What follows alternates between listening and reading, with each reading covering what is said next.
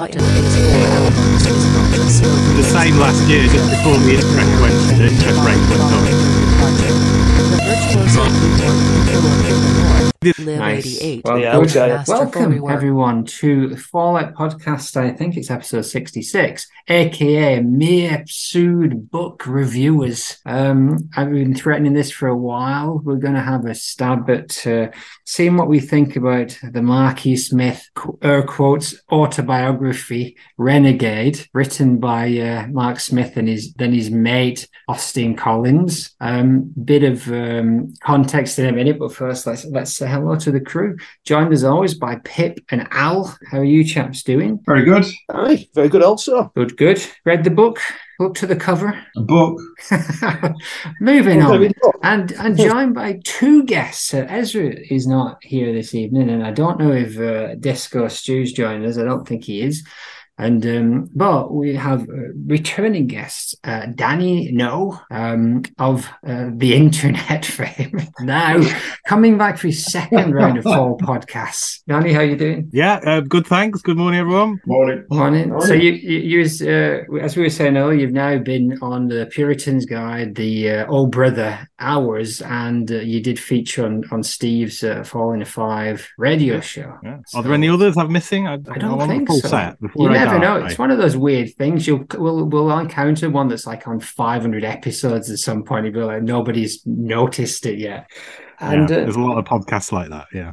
And Integral Wizard second tier, Robert MacLeod. Fall new boy. How you doing, Rob? New boy. I am verdant. What are other words for new? I'm doing well. Gibbous. I'm glad to be here. Gibbous and waxing. You do know that new boy is secret code for everybody has to bully you now, true fault fashion. Whipping boy. Replace my name. I'm just known as New Boy now. Okay, well, let's kick off. So the book itself, for a bit of context, came out around 2010.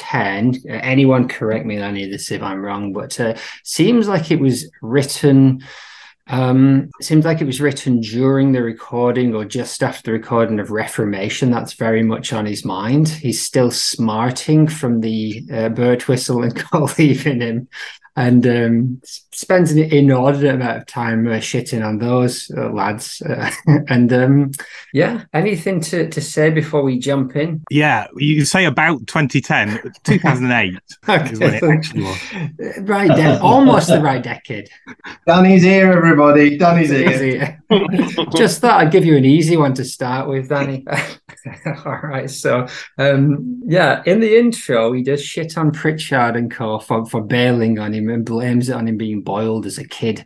A prime example of someone who can't handle being in the fall after a few pints. It says he mostly needed him to take for Elaine to be dropped off at Tesco. He's not going to miss him that much. Yeah, I was just thinking to remind myself of this because I've made more notes towards the end of the book, really. But when just flicking through these, it's like the words that jump out is like box tick heaven for Marquis Smith, isn't it? You got Nazis, you got slagging off of like really famous groups, some sniping at some ex-members. It's like, yeah, you know what a ride you're strapping in for with this book now. Absolutely. Yeah, I mean, the thing with this book is it starts with a lot of score settling, doesn't it? And that is what this the intro is. And because I think I think 2006, Ben Pritchard did an interview which appeared all over the internet and which clearly riled Smith substantially, that he was still going on about it years later. It was one of those revelatory kind of interviews where Ben was having a moan about the way the group were treated and what happened in America and everything. And clearly this has rankled immensely. So what we don't really get a biography. We get an extended rant against the former group. He dismisses them entirely and puts the Reformation, the American group, the Reformation era group, center stage. They're the greatest group he's ever had. Absolutely, That's the scene. That's the scene. It does. As a newcomer, a new boy, if you will, to the band, this was a bizarre way to start because, yes, it certainly set a tone. It's like, okay, this is clearly what's hot on his mind at the moment, it seems. And then I guess just from like a literary perspective, which is probably the wrong way to approach this book at all. It was like, oh, clearly this is going to like tie back into this throughout the story and or like throughout the tale. Arguably it does a bit, talking obviously about the various iterations of the band. But for me, by the time I finished the book, it was just like, oh, he just wanted to slag off this old group, promote the new group, and then tell his life story. There's like two things. It felt to me like two drunks in charge of a car. A lot of this, like you've got the ghostwriter who's obviously there to write a narrative about the fall, or Marky Smith, or something like that, or looks like that. And then you've got Marky Smith who's just on his own mission with this, isn't it? And another thing, and World War II, and it's just like, and there's a bloke in the pub, and it comes across to me very much like a bloke in pub kind of conversation, because there's a lot of pub philosophy in there, isn't there? But the main thing that kept making me laugh is that he would state a point about something and then go, man, you, I've said that, I'm going to completely contradict myself with something, which I think is very fitting. But I couldn't shake off that whole Alan Partridge thing, where he says 27 times, needless to say, I had the last laugh. There's quite a bit of that going on. There definitely, and there was an interview at some point where he's talking about not wanting to do a linear, and how a linear autobiography would be awful and be the worst. So he clearly has made his point here. This is only linear in the loosest of senses, that like there's decades that don't get mentioned. It's like I remember reading Miles Davis' autobiography once, and he had like 6 kids. I think they get a mention in like one sentence to say how disappointed he was in one of them. That's the only. It's like, and yeah, he's just off on one, the whole thing, which is brilliant. And yeah, it doesn't even, unlike Stuart Lee would say, like, and this will give the illusion of structure. There's no illusion of structure. It is just man in the pub. There's just 10 interviews, one after each other, which is how Trump wrote his book, The Power of Bullshit, whatever. Like somebody would trick him into talking to them on the phone. They would be like, Donald, there's a call for you, and he's, I'm busy. He's like, oh, it's your doctor. You get on there and they'd be like, okay, you have to trick. It's that kind of thing, chasing him around press switch, trying to get him to say something. Yeah, I mean, like the intro to the book, I think quite amusing. It's been said before, the man in the pub thing, right? I reckon it could have churned out one of these every year. Just the philosophies of Mark Smith. What I've been thinking this week. And that would have been quite amusing. But I think it's like the first chapter, The Desert Storm's a great sort of description of why being in a band is absolute total shite. It's like all the boredom and the travelling and the frustrations build up, and so you find something annoying about somebody, and then the next day it's 10 times more annoying, and it magnifies. So you get all that kind of like those tensions kind of going on. Like Joy Division with the boredom side of things, they were well known for sort of like pranking other bands, like egging them and like chucking maggots on them when they were on stage and that kind of thing. Which I don't really think the Fall got into, but Mark Smith had it in his own way, where he'd wind up band members in their own particular way. Like, yeah, but it's very entertaining, and made me think though with the Joy Division doing all the pranking and stuff like that. If only Ian Curtis had lived, he could have presented You've Been Framed, couldn't he? Harry Hill, exactly. Ian Curtis had been even better. I was just trying to point out that it was written mainly through him being interviewed in pubs. That is how this was written, and that is exactly how it comes across. He didn't write it in quote marks in a traditional kind of sitting down and writing or collaborating way. And you get the impression he wasn't really interested in writing his autobiography at all. He perhaps if you'd left him to his own device, he would have done his book of lists, which he refers to somewhere else, all his favourite hotels, and just kind of undermining the concept of a biography. But you've signed a contract with the publisher; they're not going to let you get away with that, And he had to do the treadmill of interviews afterwards, in which he completely undermined the ghost Austin, the ghostwriter, and said, "I don't remember saying that," and that's him. And all the chapter titles are down to the ghostwriter. All of it was when this came out, a lot of people loved it. They thought it was really funny. I think anybody expecting any insights into working process or anything like that you weren't ever going to get that. So no. It's very light. Very light. It's very similar in the way it was just like a bunch of interviews. And Smith's actually going on in that about, oh yeah, I don't want the book to be like this, and I don't want it to be like this because that's like really fucking shit. So yeah, it is just like a bit of an update from the Middles one. So it does. If we move into that first chapter, "Power of My Childhood Days," referencing the worst song on the worst album they ever did. We get a little bit of an insight. Again, nothing you won't have read before if you've read any kind of interviews with Smith, right? It's no revelations here, but he's Ted the teddy boy next door is sending messages to his girlfriend via carrier pigeon, sending out 10 of them because most of them get shot down. And he talks about we've got a lot to learn from the war generation, that stoic approach that's been lost as the hippies found a way to make money out of bad moods, and how he had no friends in primary school because he was a City fan, but his long jump records still exist. It's a lot of Walter Mitty style interpretations of the past going on there, I think. The story that jumped out to me the most was this idea of the Japanese prison camp. And I don't know whether or not you can use this as a reflection of perhaps how he used authority later in life in his role as band leader. But that was terrifying.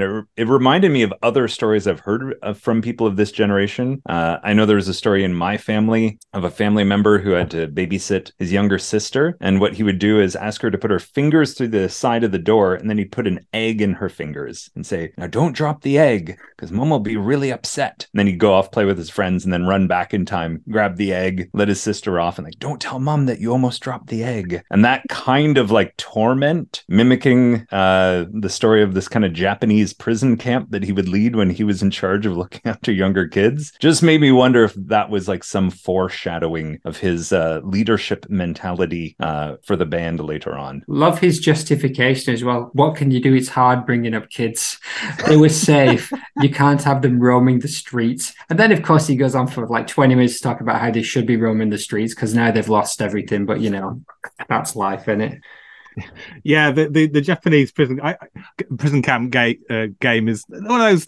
It's one of the nice little things. He does talk about family and his childhood a little bit in a way he hadn't anywhere else. And those are the bits I kind of like and I'm drawn to. A bit like the interview with his mum in the Mick Middles book. I love things like that. It's great. And Stan the Pigeon Man and all of that. I mean, how much of that is true and you don't know, do you? But it kind of rings true for the area he's living in. So yeah, I love all that. And he mentions Zulu in here and the supposed connection to one of the soldiers at Rorke's Drift, which is something I've been researching for a few years now. But there's too many Smiths in the story to track it easily. He claimed that was true, but who knows at the moment. There's a lovely bit towards the end where he's talking about how maybe lovely is not the right word, but there's a bit where he references about how falling out with your parents and your family is very much a middle class pastime, and that working class people do tend to get on with the parents. Because you kind of need that support, don't you? If you've not got as big a social network around you. So, but he is very warm regards his family. Yeah, I noticed. And his sisters in particular, right? And he's involved Suzanne, I think it is, right? Who drew covers periodically all the way through, right up to Remit. He seems to genuinely, be very affectionate, definitely towards his mum and his sisters. And then he points out his respect for his dad. We talked about having a glass of water and running around the garden to calm down your urges I think last week.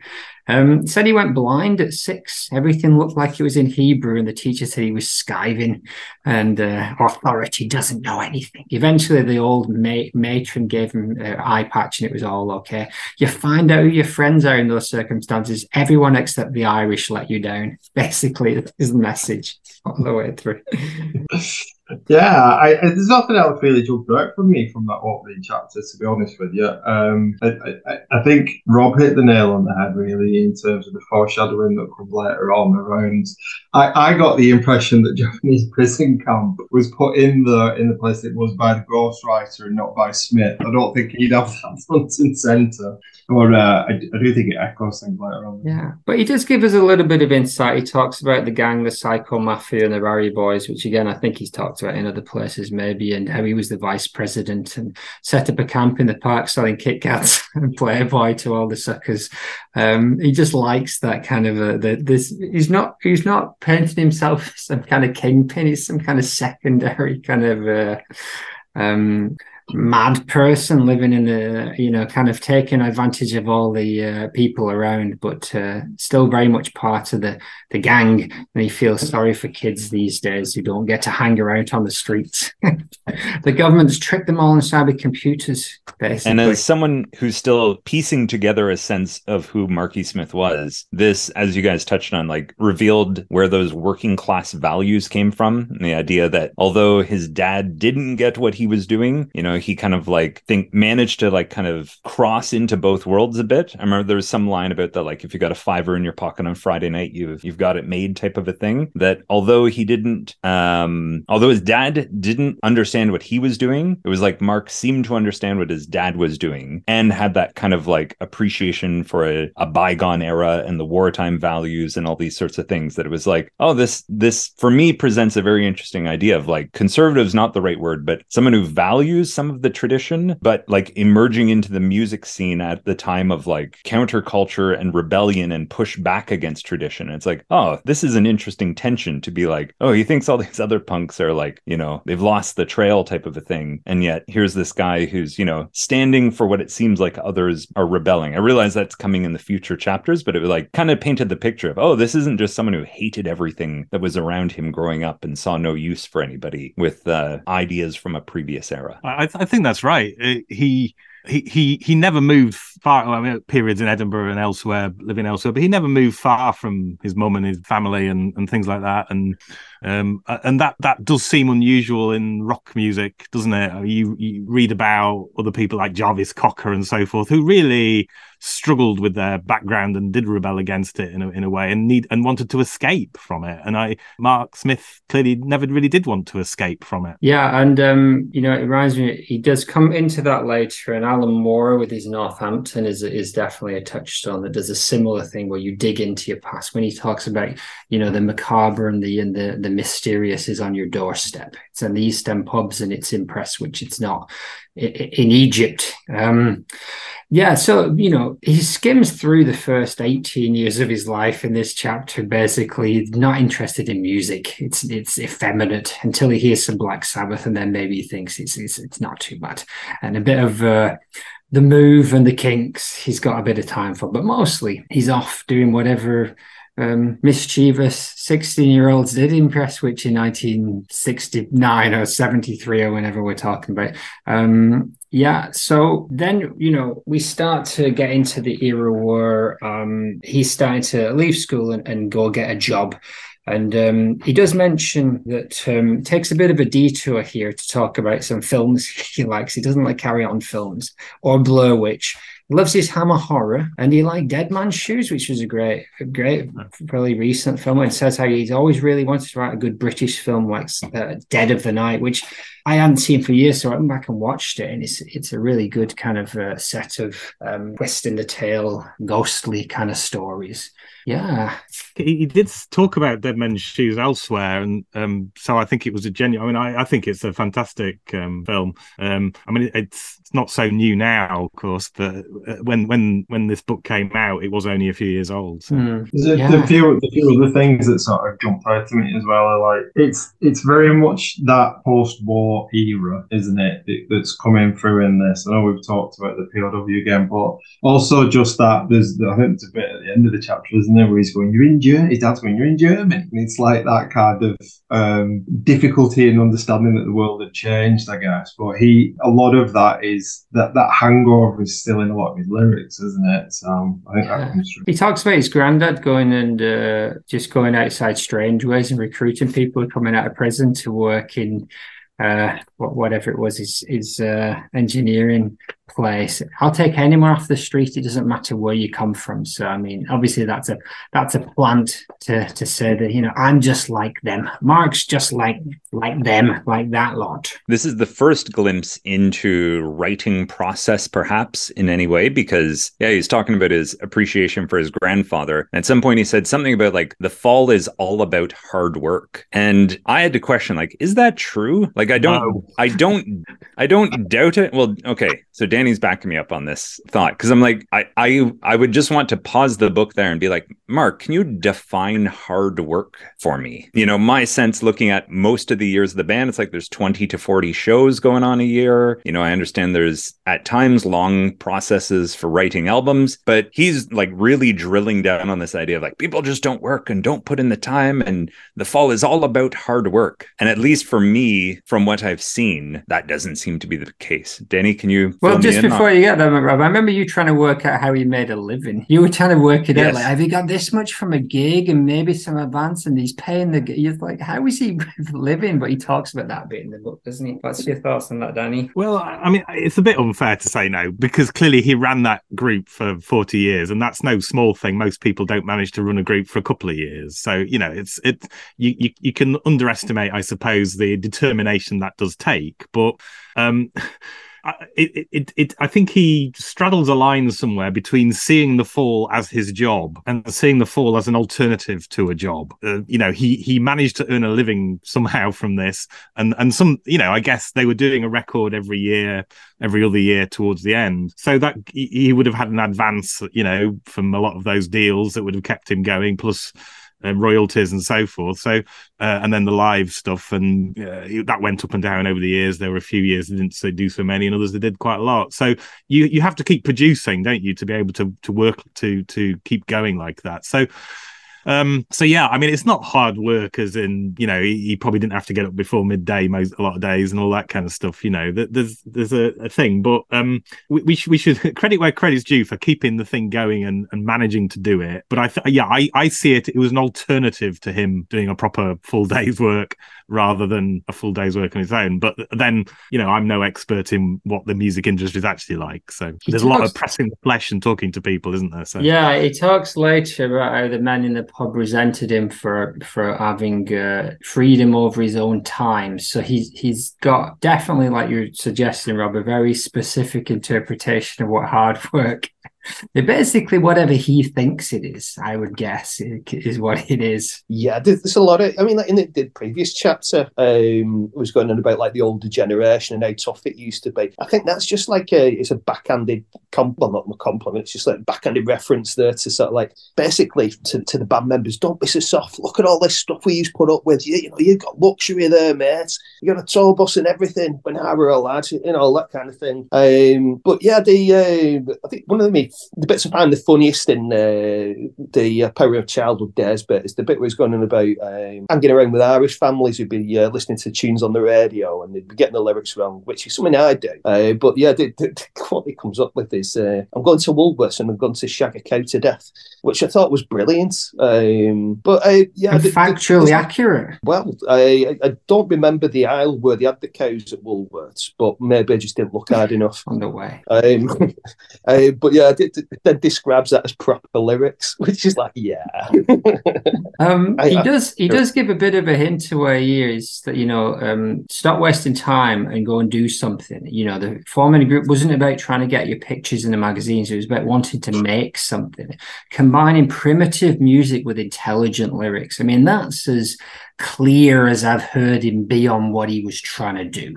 I mean, he talks about Iggy Pop and Link Wray and Johnny Cash later as being the three people he looked up to. But so then he goes from soundtrack get mentioned in there, which is a damn good soundtrack. What's that one? Which one? Easy Rider Back. All right, no, it's good. It's good. In this chapter, he also talks about his love for the soap operas, Dallas and Dynasty and Neighbours, and of course, there was an episode of Neighbours, or a sequence of episodes of Neighbours, that found its way into Susan versus Youth Club's lyrics. So, that's brilliant. And you wonder if we went through and watched all the old episodes of Dallas and Dynasty, which even I don't intend to do anytime soon, and we'd probably find other bits and pieces that he's picked out of those kinds of programs too. And he mentions this specifically in Billy's Dead as well, doesn't he? Getting up off the couch after watching Dynasty. So then he goes to work at a meat factory, and which is run by the future chairman of Man United. I'm thinking, come on, Mark, someone check that fact. I think that's true. Yeah, it probably is. It would be a bold claim to make if it wasn't in your autobiography. So he gets fired and goes working at the docks, blames the EU for all the bad stuff that's going on down there, but talks about the urge to write coming. He said, I need to read a certain number of words every day or I get annoyed, and he's suggesting that he's got this kind of the urge to write and be creative is an impulse. Yeah, I was thinking earlier today actually about the title for the book, and if I was titling this book, I think I would have gone for something slightly different. Maybe what's the song where he quotes Blake at the start? Is it? I'll have to remind myself now. I mean, he quotes Blake liberally all the way through at a certain period, doesn't he? But there is one where the first Before the moon falls. Before the moon falls. That's the one that I was thinking of. Oh, you must create a new regime or live by another man. Is that yeah. So I just thought that would have been a more poetic title for the book, whereas Renegade is perhaps the meat and potatoes title that the actual prose deserves. Well, I think the title comes from the song Twister, doesn't it? Where he refers to there's a line is, as I dictated my autobiography to my biographer, which of course is what he literally does here. When I heard this, my title was Renegade Genius. So he's adopted part of that for this book. Very good. I think that's where it comes from. It's good. You should have gone with the other half as well. I mean, sell yourself, Mark.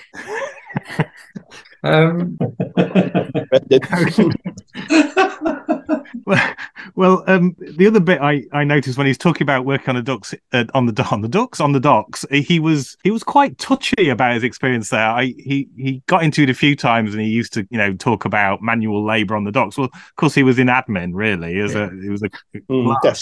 But if anyone ever said that to him, he would react, quite heavily back to them and force them to back down on that. And so he was obviously quite sensitive. I guess he would have turned his hand to other stuff as well, and he obviously travelled around other docks elsewhere as well on his bike. But there was a thing I noticed, because I could triangulate it with some info that came out recently, where he talks about getting fired because he was a bit late. And there was a letter from his then employer sacking him that turned up on Omega Auctions last year. Wow.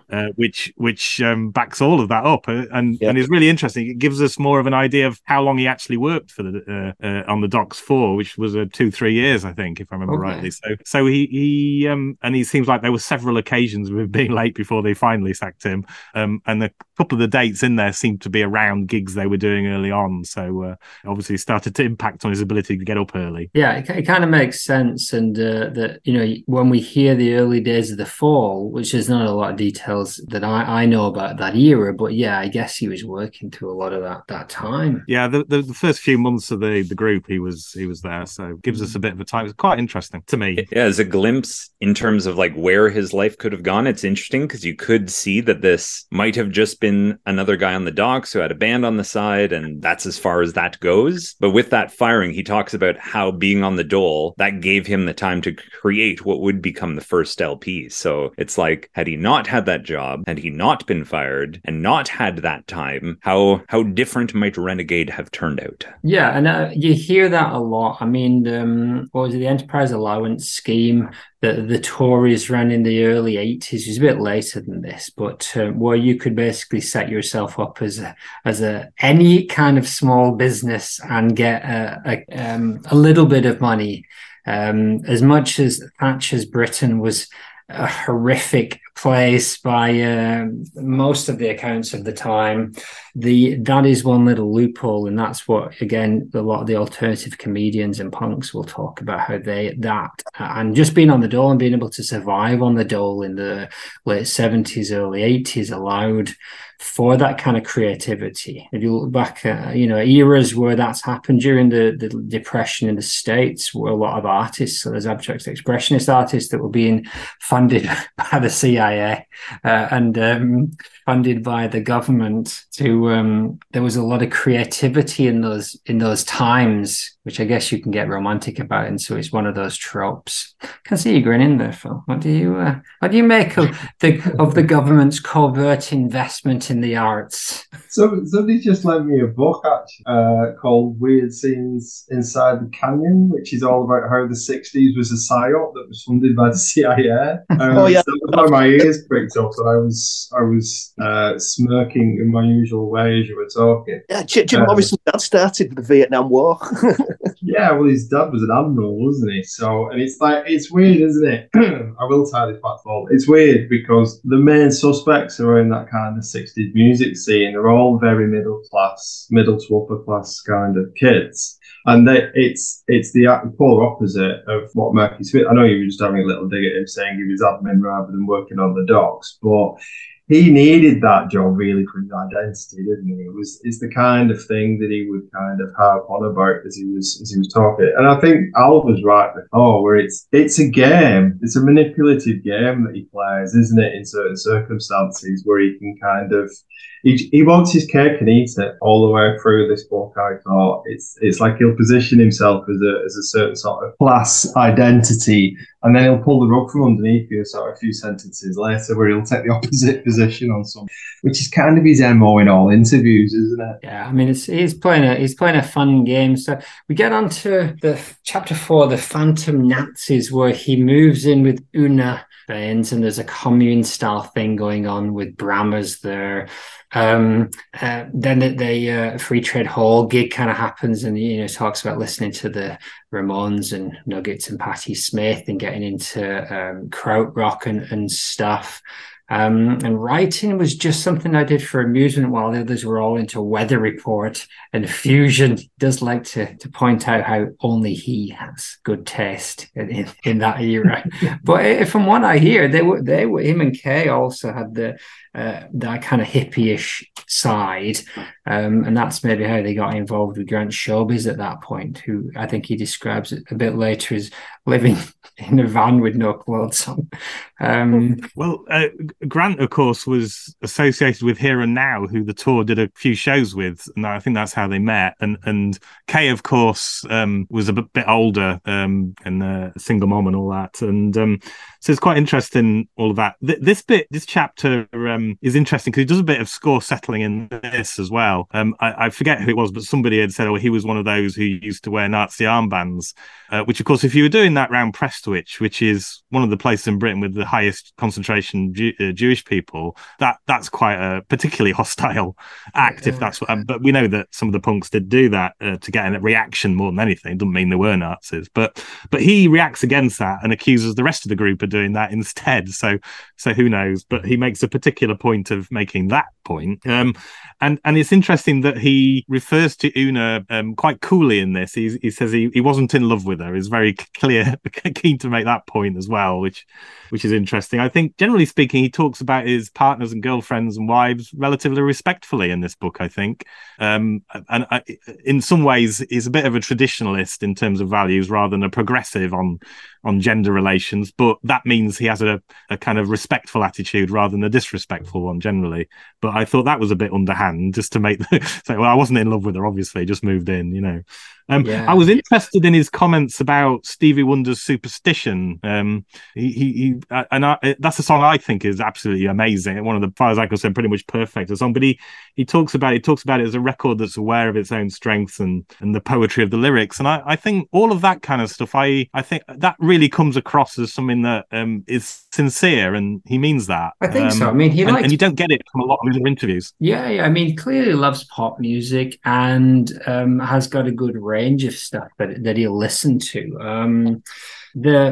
He talks. He does a dig at Brammer and Baines for the swastika armbands, and then he says how his sister Barbara, who was a Hell's Angel at the time, called Brammer and Baines the Plastics, people who get on buses wearing leather jackets, that worst of fashion crimes. And the punk safety net was that.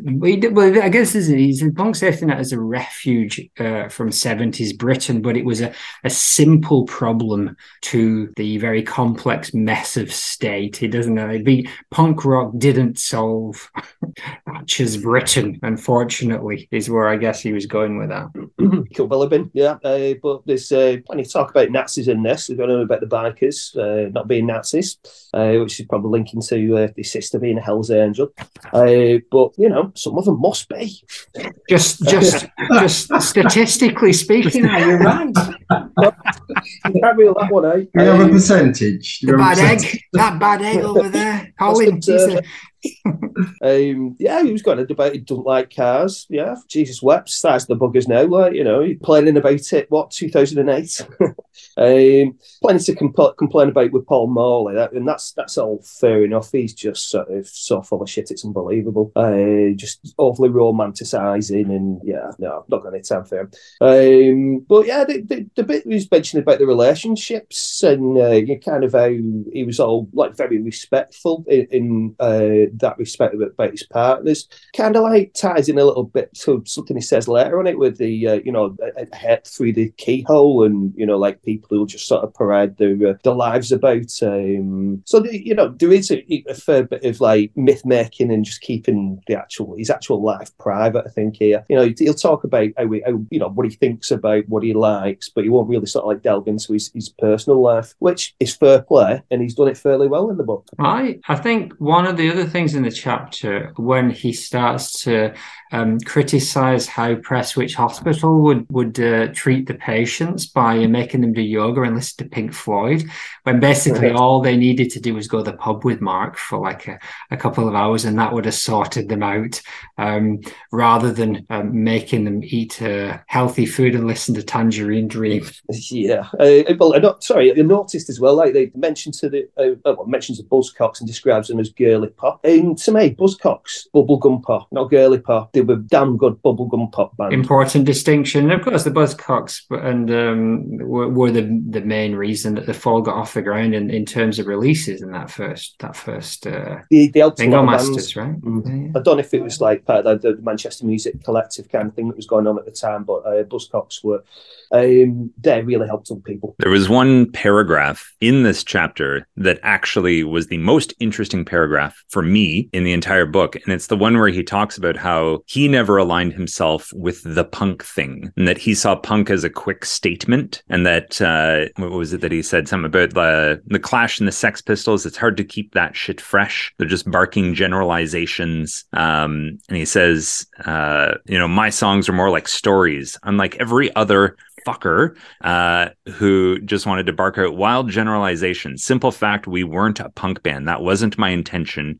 Most of the original players couldn't handle the fallout. And where is the one line? There's some about where he talks about, for me, I was in it for longevity. And that was really interesting to me, thinking about, you are, one of the key players in this, emerging music trend. And, I could make a vague personal connection where it's like, I was in a new metal band in high school in the late 90s. There's no way that band would have carried on. Yeah. I believe it's Hinge. No way that with a J, because you spelled the things that way at the time. That was Give us some of your lyrics, Rob.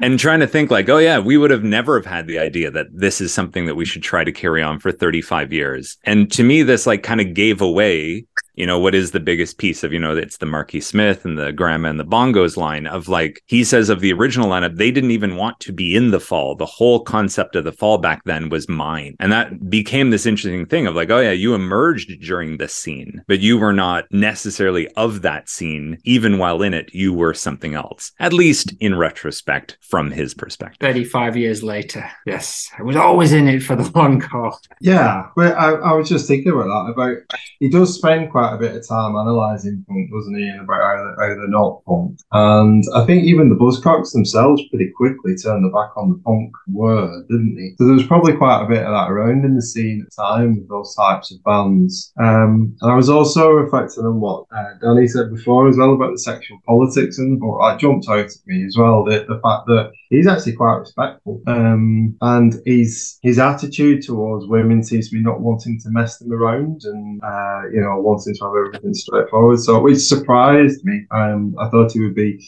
just as callous about the women in his life as he is about everybody else. To be honest with you, but the thing about punk that really jumped out to me was where he said the best thing about it was that you didn't rely on perfection. You didn't have to be a well-skilled musician to be a punk, and that's that whole primitive music thing, isn't it?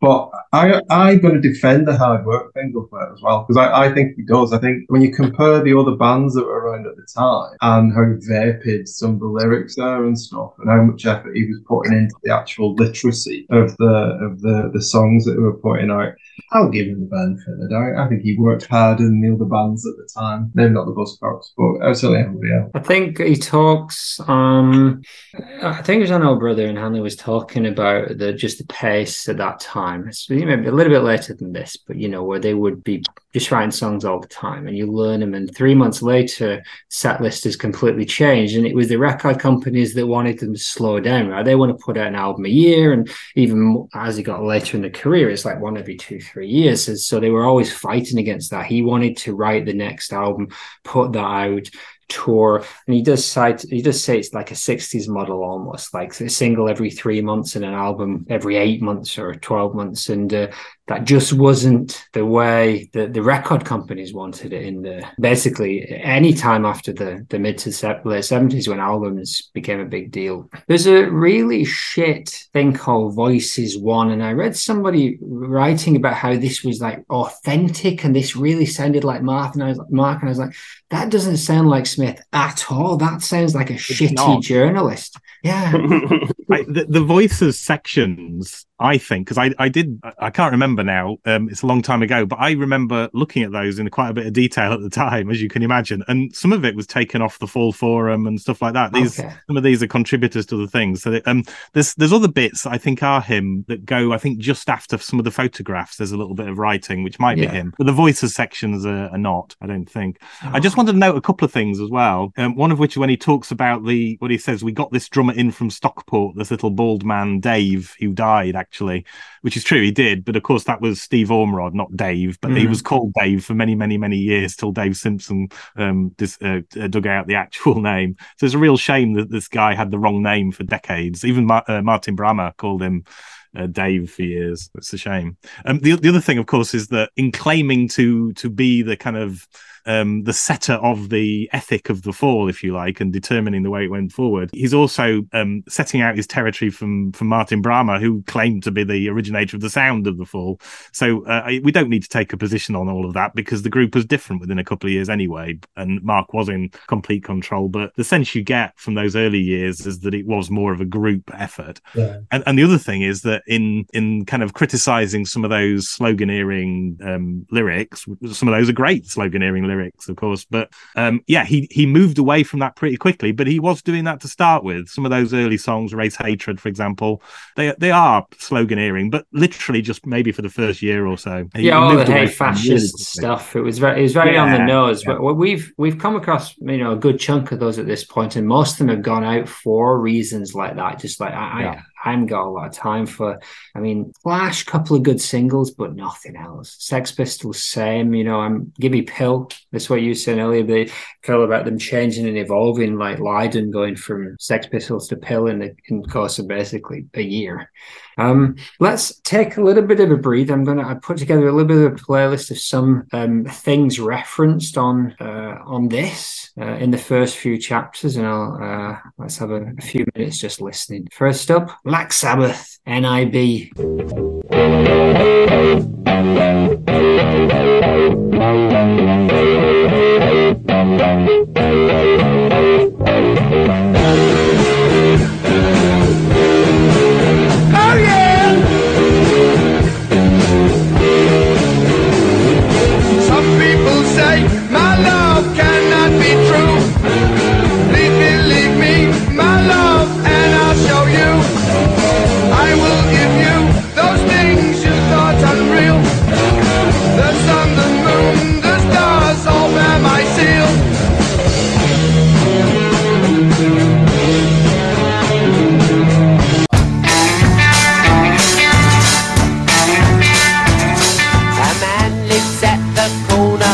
The street, and his neighbours think he's he's helpful and he's sweet. 'Cause he never swears and he always shakes you by the hand. But no one knows he really is a plastic man. He's got a plastic heart, plastic feet and toes. Yeah, he's plastic man. He's got plastic knees and plastic nose. Yeah, he's plastic man. He's got plastic lips that hide his plastic teeth and gums, and plastic legs that reach up to his plastic bum. Silent night has turned to a night of fear. The windows howling wind into your ear. You listen to the spirits far behind. These things you hear are too much for your mind. Bell strikes and your spine turns like the grave. A chill that turns your blood from red to grey. You know that with these things you see and hear, the silent night has turned to a night of fear. So I played Black Sabbath, Nib, the Kinks, Plastic Man. I always wondered how they wrote that one. And Night of Fear by The Move, of course, they covered both the Idol Race and The Move along the way. I'm not smart enough to choose songs that actually influenced the F.A.L.L.O.U.T.P.O.D.C.A.S.T directly, but all of these were mentioned in some way in passing. So was that where he kind of like referenced the Kinks, and he was saying that bands like that won't get signed nowadays because like the teeth are a bit wonky and the guitar slightly out of tune. I think a lot of that started with MTV, and it's not what it sounds like anymore. It's what it looks like, and it becomes like more of a product.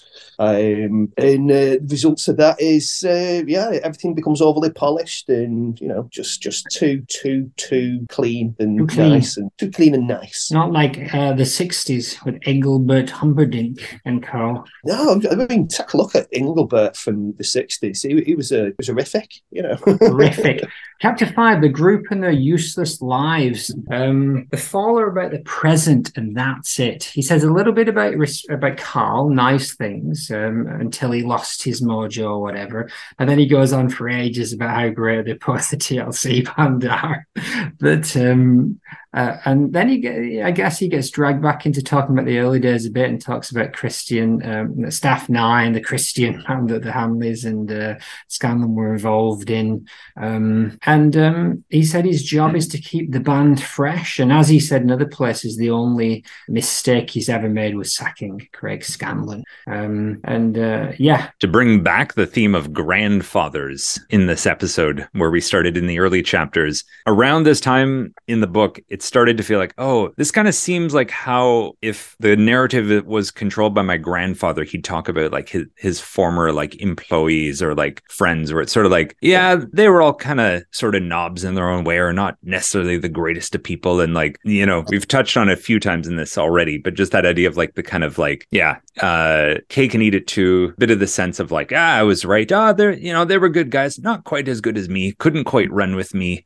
That kind of like narrative of like this was the first part when reading this book where I'm like, I wonder if this is that self-justification piece sneaking in, and like a little bit of the detachment from reality and the like creating narratives about other people piece. And the group and their useless lives. It's a bit of a strong title when talking about people you used to spend a lot of time with, and all these underhanded judgments beginning to sneak in that just continue on through future chapters as well. And to get the suggestion that he's not the most reasonable of men. Yes. In summary, yes. The line that always stuck out to me is that the F.A.L.L.O.U.T.P.O.D.C.A.S.T members are just anybody in the street, which is not how most bands and band members think about, we've been in bands, and me and Phil have been in bands in the past, we have this strong relationship because of that. He's like, none of that matters. I didn't give a shit. Carl Burns, the dude who joined us for one gig, they're all just people. Do you want to talk to people you worked with 30 years ago? That line, it's like, okay, that's a really different mindset from most people in bands. Yeah, that line really jumped out at me actually when he said that. 'Cause I must admit, I found myself going, "Oh yeah, no, I don't talk to anybody that I worked with like ages ago." So if you do view it as a job, then I can kind of understand that mentality. But it really is like more like being in a street gang, isn't it? Where it becomes like a bit of a family and that. There was a couple of lines that confused me, and I wasn't quite sure what he was getting at. I was very surprised at the last bit about Steve Hanley, where he says, "I think the quiet ones are usually the worst," which I thought was incredibly harsh comment to go out with somebody who, if anybody can claim to be a contributing factor to the success of the Fall, I think Steve Hanley has got a good shout there, really.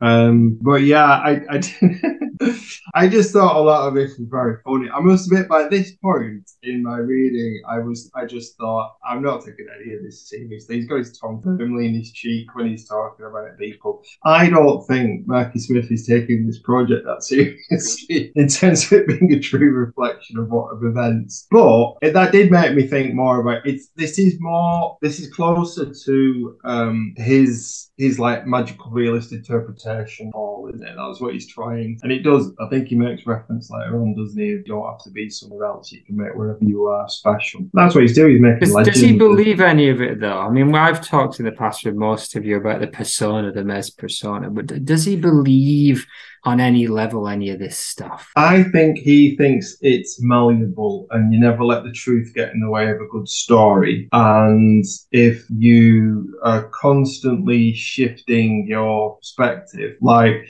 in what I've just seen a line there, but he's like, if I like drank and did everything that they said, I'd be dead by now. And then later on, he's kind of bragging about how much he can drink and the fact that he's up there with the best of them. He's just very mercurial, isn't he? He's not giving you anything. He's not giving you an angle that you can. In fact, isn't it in this bit where one of the journalists is trying to say, "I'm trying to understand you, Mark. I'm trying to get to the center of you and work out what this like, the central kind of core of Marky Smith is," and he's just refusing to give that to anybody, which I think is cool. It is cool.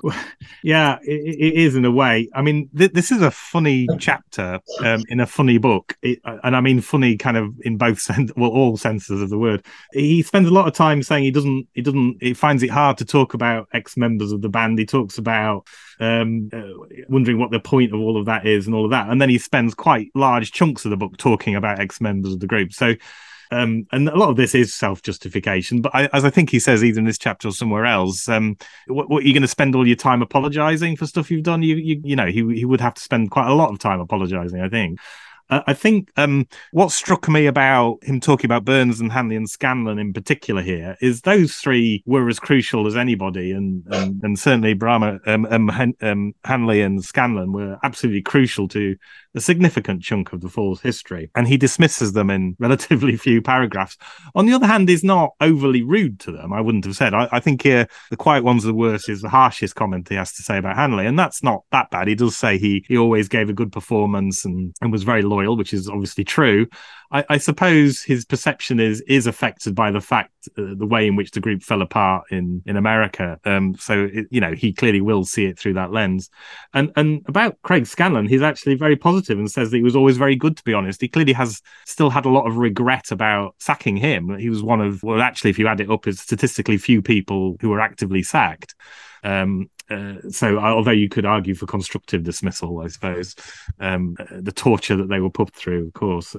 So he does, I think there is some reflection there on his behaviour, but you have to read between the lines to find it. And I think he knows how good Steve Hanley was.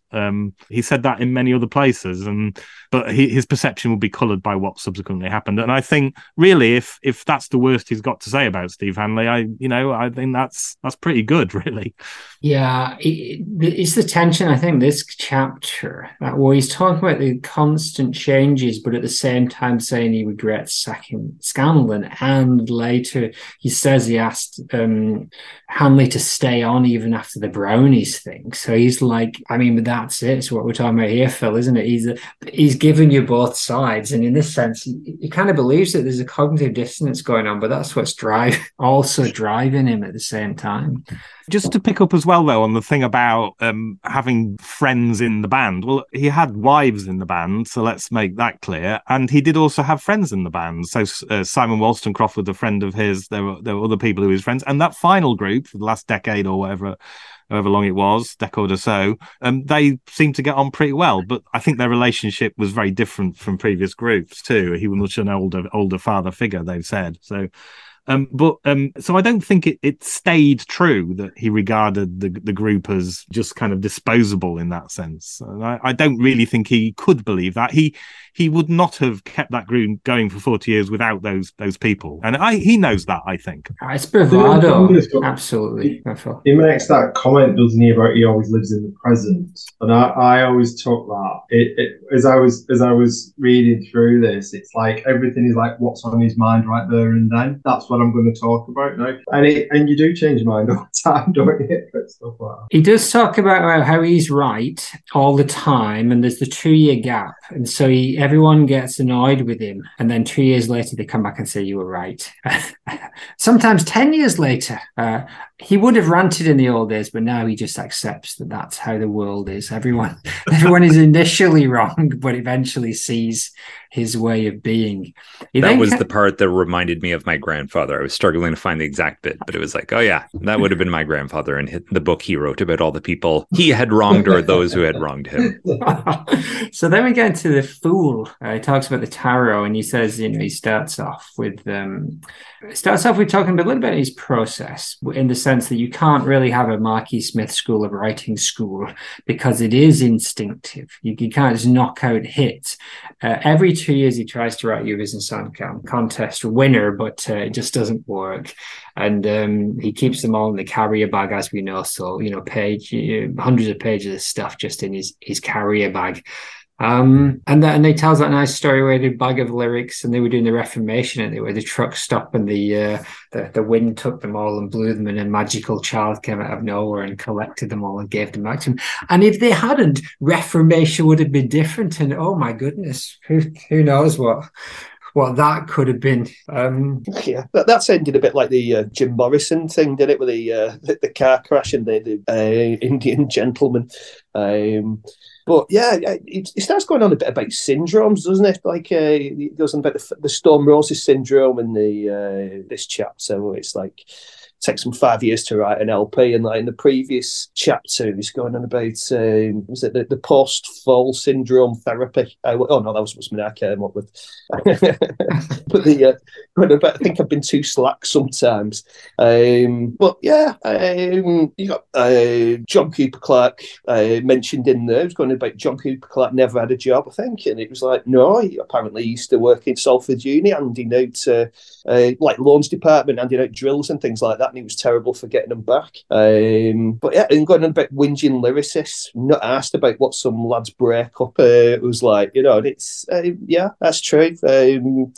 It's just lazy writing, isn't it? Doing all the love songy sort of stuff, which, Smith did get into a little bit when, check out Phil's Soppy Smith list, it's not territory he's unfamiliar with, but yeah, I definitely get the point and agree with a lot of the points that he makes in that chapter there. Yeah, he talks about physical songwriting, which is an interesting idea that, most people are not physically in that moment. We're not interested in your love life. I'm going to the doctors every 5 minutes saying you're depressed. Too much time to think, not like the Russian lads, those indie boys with their stale whininess. It's their identity.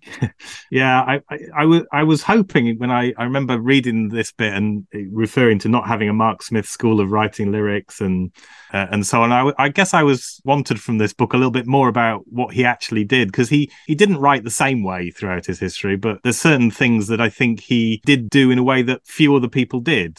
The way he wrote was, I'm not necessarily going to say unique, but it was rare and unusual, and he did things that nobody else did. And he doesn't say anything about that here, which is a bit of a shame. I think he could have had interesting things to say about how he did things. Of course, he wasn't interested in explaining his process. I get that. And I'm just interested as well, though, in the balance he strikes in his comments about, not everything has to be really literary and Dylan-like. He says 30 verses of 15-syllable words that even the band get bored of playing.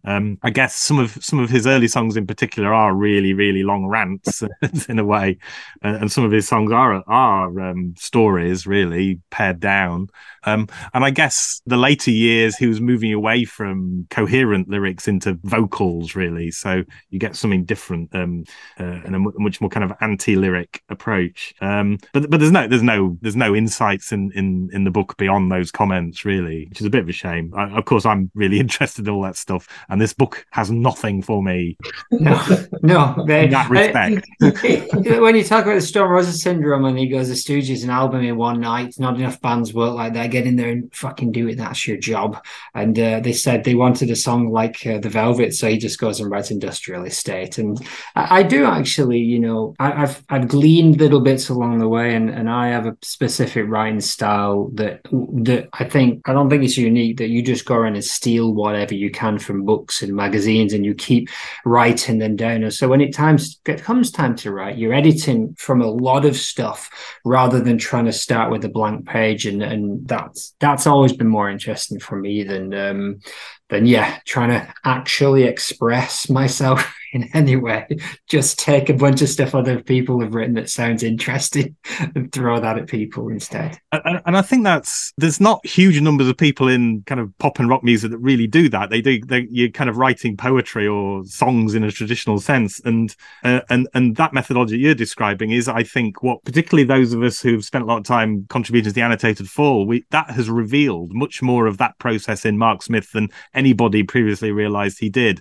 All the stuff nicked out of cartoons and Dallas and Neighbours and films, way more than anyone knew was there. So absolutely that kind of, well, I'm not it's not quite a Burroughsian approach, is it? But it's nearly that kind of putting things together from different sources, and it makes a sense, and that's fine. That's all you need for a really good rock lyric. Yeah, we talked to, Phil did one on Tim Kinsella, who's in a band called Joan of Arc and Cap and Jazz, and he talked about, you know, getting the dictionary out, the magazines out and stuff, and by bringing that, you're reflecting what's going on around you as well, because you can't write without adding your own stuff to it. So I think what Smith did, from my perspective, is he took all of these bits and then he filtered it and put little bits of himself in there. So you do get some Smith, but it's kind of filtered through the media and the world. Yeah, it's so there's a few things I was thinking about there, and one of which is what Danny's just said. Right, he really plays down the William Burroughs influence in this book, doesn't he? But I don't believe. Well, he denies it specifically, yeah.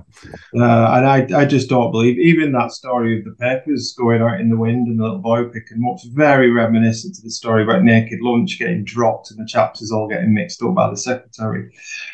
So that, yeah, I didn't buy that, but I think that kind of magpie style of lyric writing, because I remember watching you when we were in a band together. I remember you always having a notebook with you, always sort of scribbling down in it and stuff. And I learned that habit from you and watching you sort of piece lyrics together from lots of different places. And then when I fronted the band for a little bit, that became very much my style of writing, rather than that. It always comes across a bit sick form, doesn't it, when people are writing earnest poetry lyrics, and it's a bit cringy, to be fair. So, and it doesn't marry with any of the styles of music really that we're more interested in. So I found I did get a couple of nuggets out of what he was saying, like when he's talking about Industrial Estate, and he talks about that being a hard poem that he had to throw a chorus in to kind of appease the rest of the band members so that it had something to kind of sing along with and stuff. But he is, I quite like the fact that he's guarded about his methodology and he's precious about that. I take a lot of comfort in that, because he took it seriously, didn't he? It's much like, I don't know if you've ever read any Roberto Bolaño or something. He talks about literature and poetry and like how important it is. It's like, you know, this is fundamental to being human. So it is something we should be precious about, and we should be sort of careful about our art and how we use words and things like that. And I've always put Marky Smith in that category of somebody who just took it seriously. So again, that kind of hard work thing, it is subjective, but I do see it as being important. I think he references P. PKD in this chapter as well, doesn't he? Which is another kind of strand that crops up in a lot of his lyrics, this sort of untrustworthy reality, Gnostic kind of take on things, or a universe that's kind of stacked up against you, which fits his very paranoid worldview, which comes through later. Yeah, without wanting to open up a can of worms here as well, he does get into his thoughts on the occult and the vibrations they leave. And he did cold readings, and he kind of, again, he plays that game where it's real. I can do it. I've got precog, but also I'm just cold reading these people. And then they come begging for me to give them advice all the time. Nobody loses in tarot, unlike poker, where you come out depressed like you've been watching television. Perfect segue into what I wanted to bring to this, Brendan. So you guys have said, I think, plenty here. I don't have more to contribute to the process piece, but I found it very interesting, the idea that the early days of rehearsal space were funded by, according to Mark, his pool playing and doing tarot card readings. That was an interesting idea, that was like the engine behind being able to provide the band a space to be able to do what they were doing. And that idea that he'd never dream of ringing up his dad for any money or anything like that. Like, he had to do it himself. So yeah, you know what? I'm starting to lean back a little bit. Okay, yeah, there is this sense of responsibility and some hard work in here. But the line that I just absolutely love was, I've got that type of face that people want advice off of. There's another great line later on where he's on about the pub philosopher who always came with an answer on a question. So we finally reached the second album, Drag. Yeah, we might run out of time here. I'm going to drop the Blue Book thing, maybe come back to another time, as brilliant it is, but let's see how far we can get into this in the next 45 minutes. So he talks about the horror of James and Macken on your doorstep, the horrors in the mundane, the backdrop for the terror. We kind of touched on a little bit, but Dragnet has nothing to do with the reality of the times. It's about the occult on your doorstep. And then he goes on about talking about the biggest people he's ever seen live in Rochdale. And I know when the dudes came over to Rochdale and sat in a pub with lumpen blokes with dents in their bald skulls, they were just too un-Rochdale for them. I think he wants to move there now. I'm not being funny though. Have you ever been to Rochdale? I've been to Rochdale, yeah. It's fun, grim. It's worse than Wigan. One of the things about this book that I like is the first sentences of the chapters are usually really good. I suspect we owe this to Austin. And this one just begins with, I've never really got on with record companies. And then it goes into all the Macken and MR James, and which it just tickled me. It didn't really go anywhere with that. But yeah, that line that you picked out, the real occult's not in Egypt, but in the pubs of the East End and the stinking boats of the Thames, and obviously is talking about Macken there, and that I think is that idea is behind a lot of the F.A.L.L.U.'s lyrics and a lot of what Mark Smith was trying to do with his words, I think, at certain periods anyway, and that does come across, and that is something that's notable about what the F.A.L.L.U. ended up doing, I think, and that's probably a central idea, I think, to everything down the years. I was also tickled by the point he says, the only thing I do find annoying with F.A.L.L.U. fans is their tendency to reminisce too much about the early days.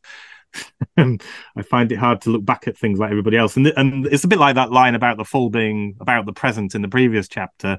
That again does strike me as true. He was about, you got to move on, leave the stuff behind, and he did. A lot of people say that and don't do it, and he did do it. And so again, I feel that's sincere and says something about what he was trying to do. And he talks a little bit in this chapter about Oasis as well, and it is surprising he quite likes some of these people who you wouldn't necessarily expect him to like. So I don't know, but I think there was stuff in here that I thought, again, he throws it away. It's thrown away, but he does hit on things here that strike me as explaining something about what he was trying to do and be. Yeah, and I think, reading about Miles Davis, who was in that similar mindset, he changed the course of music 4 or 5 times and just didn't ever look back. He was always moving forward. And of course, in the jazz world, you don't need a band. You just play with different people who whatever's around you, keep moving forward. And that's a close analog to what Smith was doing. But there did seem to be a lot more tension because he was in that kind of cycle where you're supposed to keep a band, you're supposed to stay with the same label, you're supposed to have that continuity. But he didn't, and he made it work. And that goes back to that idea of the work ethic and making sure you pay your way. He does get that in a little bit when he gets to Edinburgh, and he's feeling a little bit flush because he's on Polygram's money. But then 6 months later or whatever, he's going around his mum's house for tins of soup. I like the bit where he talks about trying to write out of a song, putting Spectre actually specifically talks about putting a twist on the normal. And there's another insight into his writing methods. He talks about writing from other voices. Most people think of themselves as one person and don't know what to do with the other voices in their head. I don't deliberate like most other people. I know when something's done and it's time to move on. Unlike me, you're talking forever. Yeah, there's also just this interesting dissection of journalists in this. And of course, I guess when he's again, comparing himself to the people he's slagging off, he was criticizing journalists and TV writers for having a lack of quality and quantity of ideas. And then I can, have some sympathy here. I imagine when you're in a band who's trying to do interesting things, your album shows up and it's not the album maybe the critics were expecting. And then the critic has their job where, they need to draw eyes to their articles and blah, blah, blah. They're trying to keep themselves in business. And then you as the artist is releasing music and you're kind of, again, in this tension with them. I imagine that is a rather frustrating place to be. And, I can be a bend over backwards type of guy. Imagine if I was a bit more of a hard ass like Marky Smith, I imagine that would just be either frustrating to no end, or you just completely divorce that part of your job and just ignore critics completely. Yeah, it's that he doesn't touch on it too much, but yeah, there definitely some hard times along the way because of that. But then again, would the longevity have been there if he hadn't have kept that attitude even during those lean years? Well, one thing that I liked, which is it's not necessarily related to that, is talking about when people move. Getting back to staying in your own place, press, which is just as valid as Dante writing about his Inferno. And he says people who've gone to London and after one night, their entire creative minds have been altered beyond recognition. They become rootless. The London body swap has skinned them. They've lost themselves in the process. Sounds like you, Phil. Yeah, I picked up what Rob was saying. I loved that whole screen about journalists. I thought it was hilarious. The bit where he goes, I've lost it now, how do you put it? Where he's talking about journalists. He's going, yeah, you'll never guess how my wife breastfeeds now. It's a throwaway comment that a journalist might say to you in conversation, and you can just imagine him with his head in his hands. He's thinking, what am I doing talking to these people at all? But the other one that jumped out to me about is because Dragnet's our favourite album, and it was just a bit about the studio not wanting to release it because they thought it might interfere with their opportunities to get Marillion in the future, which I thought was great. If it's going to happen to anybody about any particular album, it's going to be Dragnet, isn't it? But we've been there, Phil. Do you remember we were in the studio in Salford, and they just wouldn't let us do what we wanted to do because they were afraid that when we put it out, it would reflect badly on them. So I can imagine, and we were not Dragnet levels of lo-fi. No, I think you just wanted to smash a few bottles, didn't you? Yeah, I picked up on the journalism stuff quite a lot. It's something that's really annoyed me over the years. It's just it just seems to be a bunch of people who are looking to make a career for themselves on, in the entertainment industry or on telly.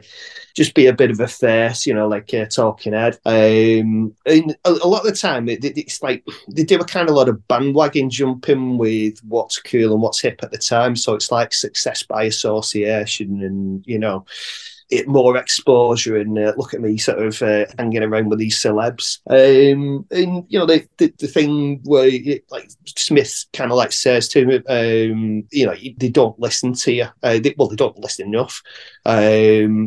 That comes about again later on, where he was kind of saying that he'd been telling journalists about doing Luciani for ages, and they were just ignoring it. I think that because they were used to sort of a certain amount of bullshit from Smith, they always took other things with a pinch of salt, which he might have cryptically explained. But yeah, they weren't listening. And yeah, the bit about avoiding vampires all my life. Yeah, that's always good advice. And the bit that made me laugh the most in this chapter was going about Totalis turns, reminding him of Metallic KO. That's bigging himself up quite a bit there. Metallic KO was just sort of like, well, it sounded like Iggy kind of like goading the audience into murdering him on stage. Well, you don't quite get that, but there is a tension with the band with Totalis. Absolutely. He starts talking about when he gets to Totalis turns that the problem started, in his words, that he began to see albums as documents, these elongated kind of expressions, which I guess reached their zenith with the Hex. But with Fiery Jack as a turning point. But he doesn't go too much into that. And I think, although we haven't got to the halfway point in this book, what I do notice is the themes, shall we say, reappear quite strongly from this point on. More New Puritan stuff about the hipsters are basically having more taboos than the conservatives, and how the band's shit and wanted to do sixth form Gang of Four style politics, and it was only Smith who was able to make sure they actually thought things through.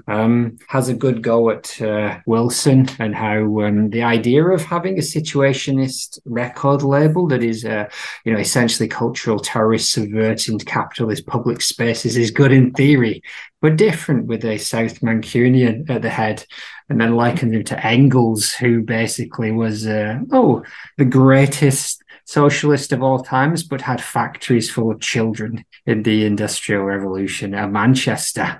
I just wanted to pick up on the last sentence of this chapter, the last couple of sentences, because I think you mentioned this a little bit earlier, just to link back to the discussion we had earlier about punkers' rebellion and getting away from where you were brought up and from your family and so on. And it's echoed here. He says it's time to eradicate the idea that by getting away, you'll find yourself or walk into a glorious new existence.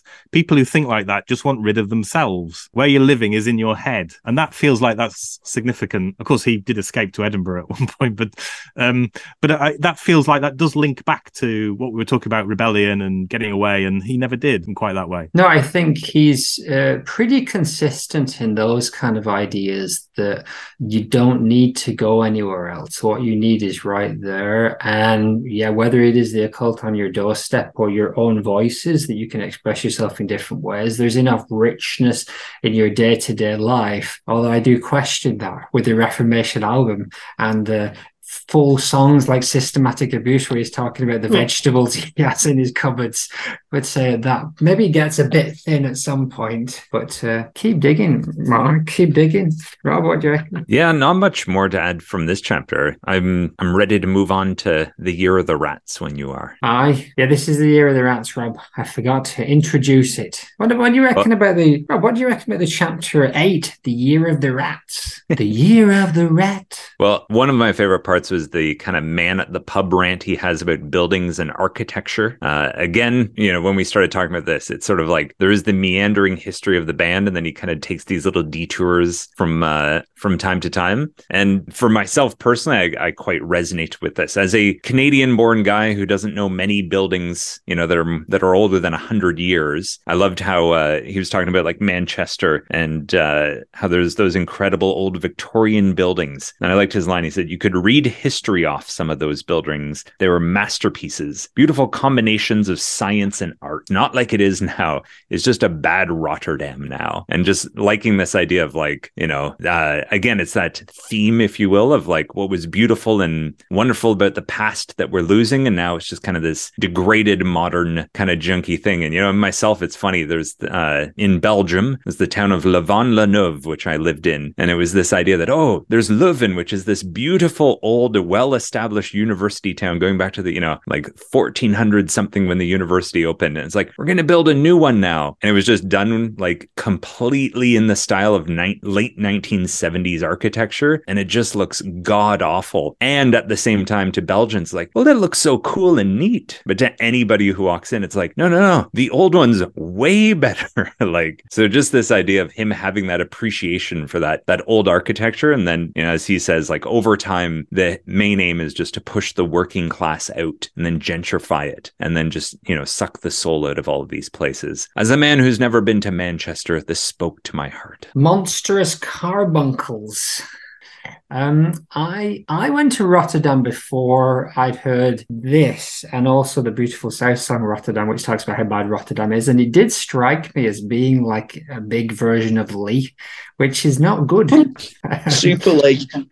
It talks a bit about labels trying to destroy him and how Factory. He does have one about Factory and Wilson. Wilson obviously loved Smith, but they didn't seem to have much professional inclusion, although they did release that video on Factory, right? The Perverted by Language one. But he talks about how basically they signed the Mondays to try and get their own version of the Fall, which in a way they did. I love the Mondays and played a few tracks the other week, and there's definitely early Mondays and early Rider that has little bits of that, but it is a totally different thing. But yeah, he talks about indie labels are the worst, and his major labels are interfere less and pay you more. But he didn't stay with the major labels that long because he didn't sell hundreds of thousands of copies of the albums. That is the point that he forgets to make. Kind of have to do that if you're going to stay on Polydor. Yeah, I did pick up on the bit that Rob read out about the architecture. I was just wondering whether or not he could do it with a Fred Dibner impression, because that was kind of the way I was reading it in my head, and it'd be great because I've probably never heard of Fred Dibner for a start, and hearing him doing a Lancashire accent, that'd be brilliant. Was Dibner from Lee, or is he from Bolton? Bolton, lad, wasn't he? Let's pause and have I'm going to drop the whole Blue book idea, if you don't mind. We'll come back to that another time, as brilliant as it is, and you want to have a look at it. But let's do a few more songs, and let's see how far we get in the allotted time we have left.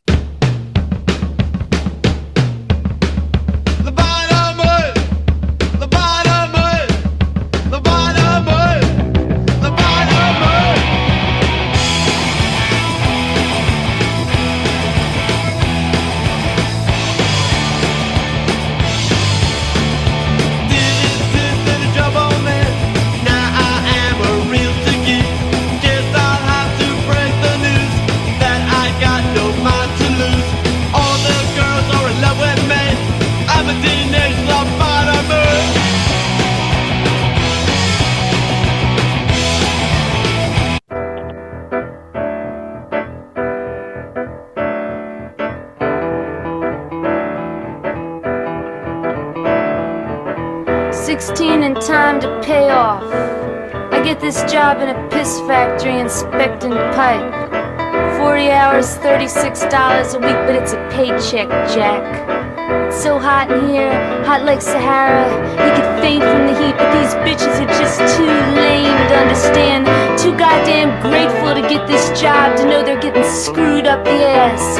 All these women that got no teeth and gum or cranium, and the way they suck hot sausage. But me, well, I wasn't saying too much neither.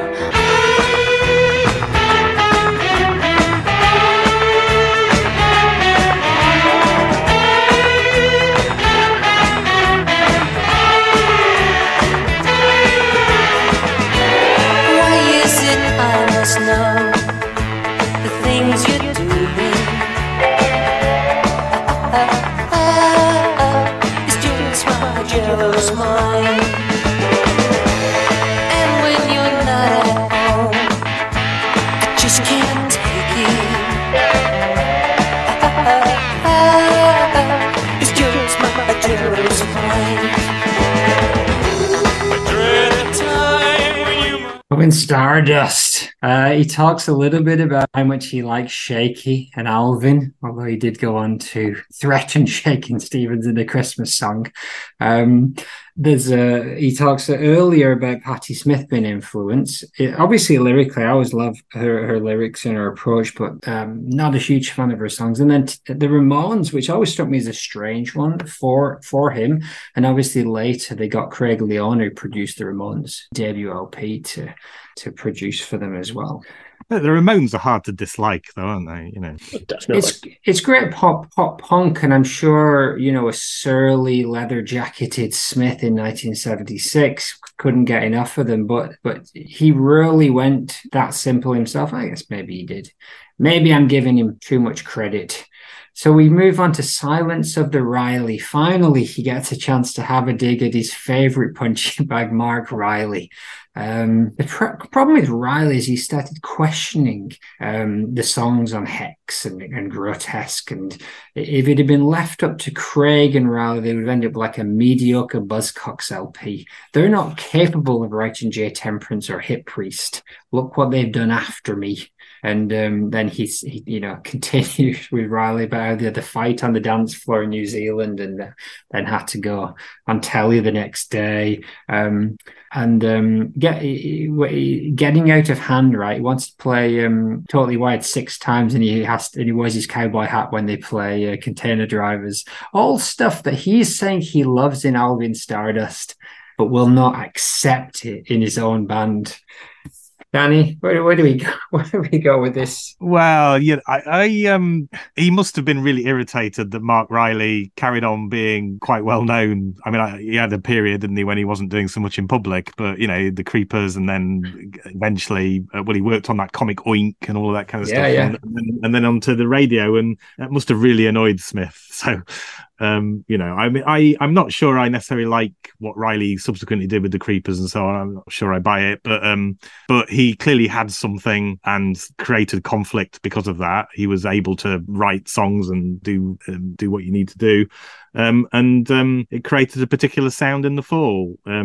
It's just Smith having another go at people for no particular reason. It doesn't need to be like that. What this chapter did for me was the comments about Peel, really, and just the distancing he did from John Peel, and I think not hostile at all. There's no hostility, but just kind of saying, yeah, we didn't need Peel to keep going, and we didn't. Or he says we never depended on John Peel for our livelihood. And I think, I think Peel's love for the Fall did have a big impact on the Fall's longevity. I think it'd be hard to discount that. But I think otherwise is quite affectionate to Peel. I'm less interested in the Riley stuff. Sure, we've dug into Riley so much, and it's been done a million times. But yeah, the line for me was when he was on Newsnight and he said, "Never meet your heroes and vice versa," which I just love that line.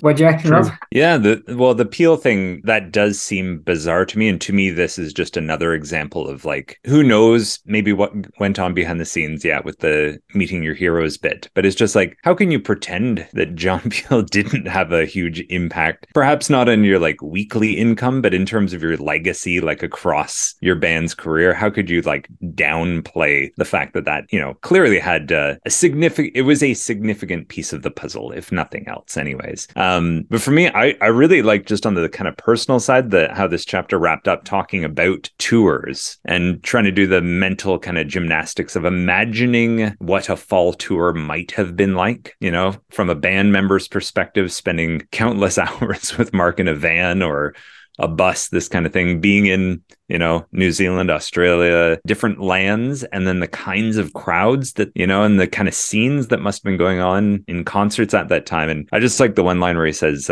tours are very hard to get out of your head. You're still very much there for weeks afterwards. You have these distinctly vivid dreams about it. I can see how it fucks people up. Your body's all over the place. You get these heightened sensations, and after a bit, you get used to it. But at the start, it's an odd feeling. And then talks about how modern bands, he can understand how when they get whisked around the world, they just turn into zombies after the fact. And I could imagine, leaving, is it Prestwick? Am I saying that correctly? Prestwick.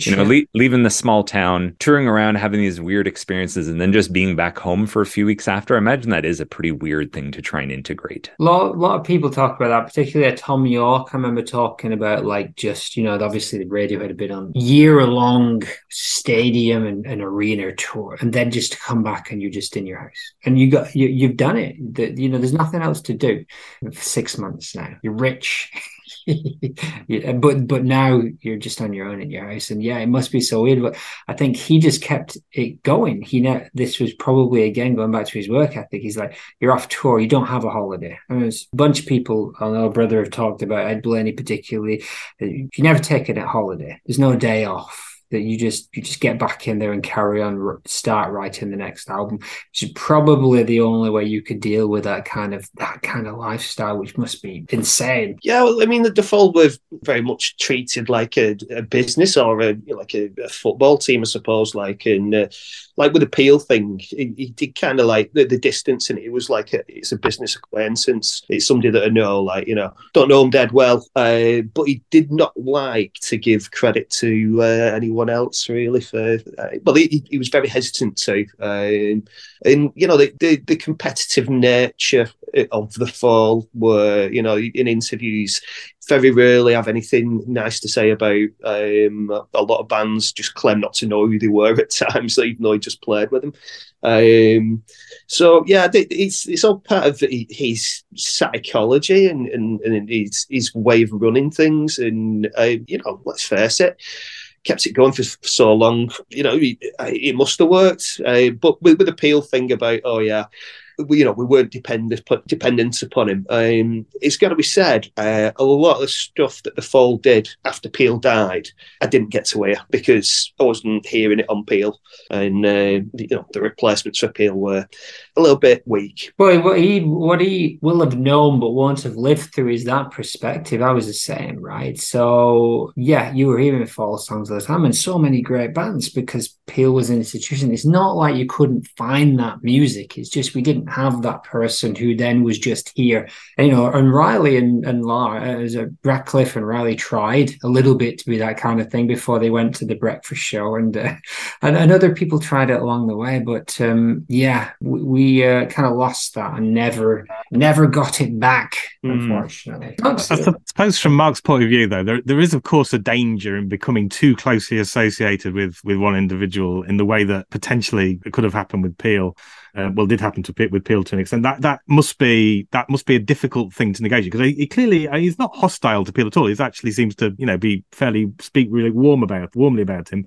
But you can't let yourself be too closely associated. You go down when they go down, you go up when they go up, and that can't be great, can it? But so you understand why he's done it, I think. But I think he protests too much. Well, I mean, Peel's on one of the albums. It was Middle Class Revolt, where there's just an interview with Peel on it. It's like you're not distance yourself that much, really.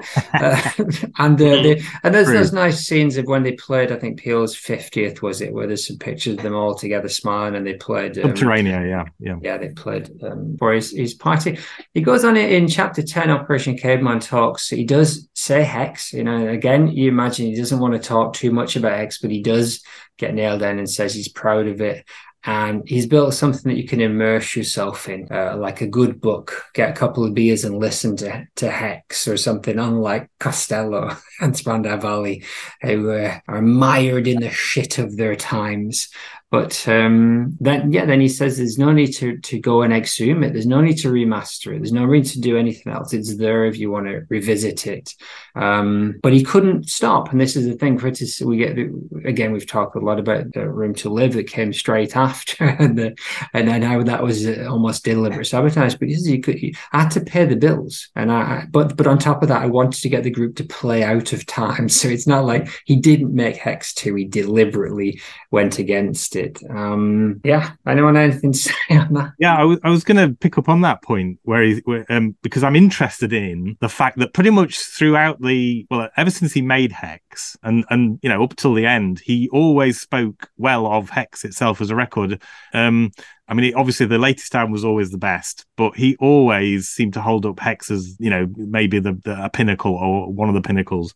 And that for a person and a group that was always about the present, it's interesting that nonetheless he was able to see that record as as a particular achievement. I mean, it's not necessarily my favorite one, but you'd have to say it's there as a lot of people would say it's the greatest. It's got to be up there. But I was interested in, well, he was talking about, I'm trying to get the group to play out of time. It's very cyclic. I try to do the same thing with Reformation, taking groups out of their comfort zone and so on, getting them to think about timing in a distorted way. And when I read Paul Hanley's book, Have a Bleeding Guess, about Hex, Paul Hanley talks about this kind of messing with time thing as well. So I think that absolutely holds together as a comment there. And I don't think I'd noticed it until I read Paul Hanley's book and then reread this. I just thought, yeah, actually, there you go. That is something that he was doing with Hex, and that you wouldn't necessarily notice until your attention's drawn to it, because he does it with the songs, he does it with the subject of the songs. I think so, and I think it makes sense because he's coming from the lyrical and literature perspective, where he wants them to fit around his ideas rather than him shoehorning. And you see where it goes the other way, something like Sport Victorian Child, which is very tight, and he's just shoehorning word after word and line into that structure. And as good as it sounds, I don't think that's what he wanted. But I guess the idea of Hex being that statement, and I think was again Ed Blaney on El Brother was talking about how he was offered stacks of cash even when he was down on his luck to go and play the entirety of Hex, to do these kind of festivals where he'd play it back. Ryder just actually here now they're doing, I think, Going Blank again on one day and then Nowhere the day after. It's if you're a fan, I'm sure it's good, but yeah, I don't think Smith's integrity would have let him take that 20 grand to go play Hex from front to back. I think the F.A.L.L.O.U.T.P.O.D.C.A.S.T did one kind of retro concert, didn't they? Which later on, well, it wasn't just one album, but they did it once, and clearly he was on his uppers at the time. Money at one point, so they did it once. They never did it again. The other thing about this chapter is this is where that phrase "Mein Kampf for the Hollyoaks generation" appears, which I'm not sure what that means, but it's a nice phrase. But when MES was asked about this, he said it was all Austin Collins' work. So. Who knows? It's a good line, isn't it? Thrown away.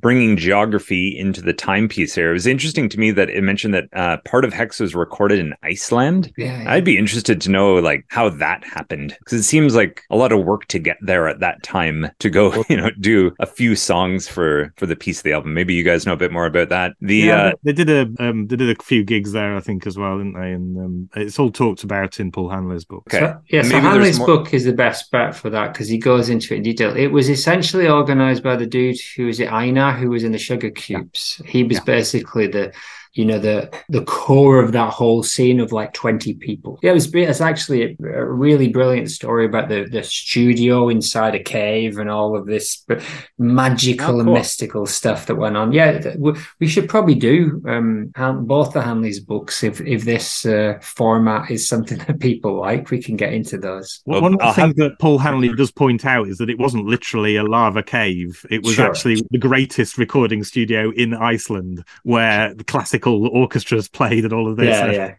There's a bit of mythology, a bit like the abandoned cinema that actually again was a major recording studio.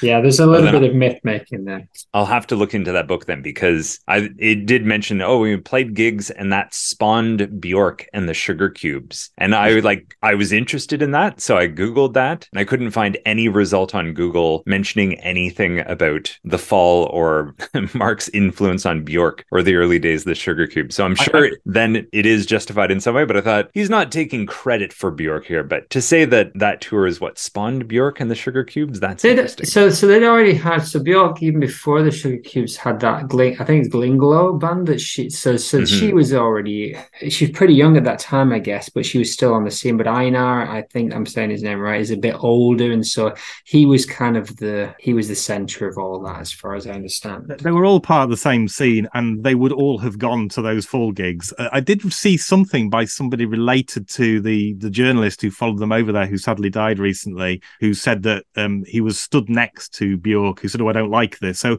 influence is a difficult one, but they would have been there. Right. Anything to add, Alistair? Well, you're getting into the cyclical sort of topics again in this chapter. We've gone on about journalists reviewing reissues of Hex, and he's going, they're just full of shit, because first time round they were slagging it off. Yeah. So that bit amused me in, getting into the Alex Higgins anecdotes, all the important stuff. Well, I think what's that? I'm liking cats. Yeah, exactly. But the thing about Best, it's a bit on the nose. I'm George Best, I'm Hurricane Higgins, I'm Jimmy White. It is him painting himself as the renegade, a man who saw trouble. Which there's some truth in it as well, But that definitely is a little bit. It's like the teddy bear story, isn't it?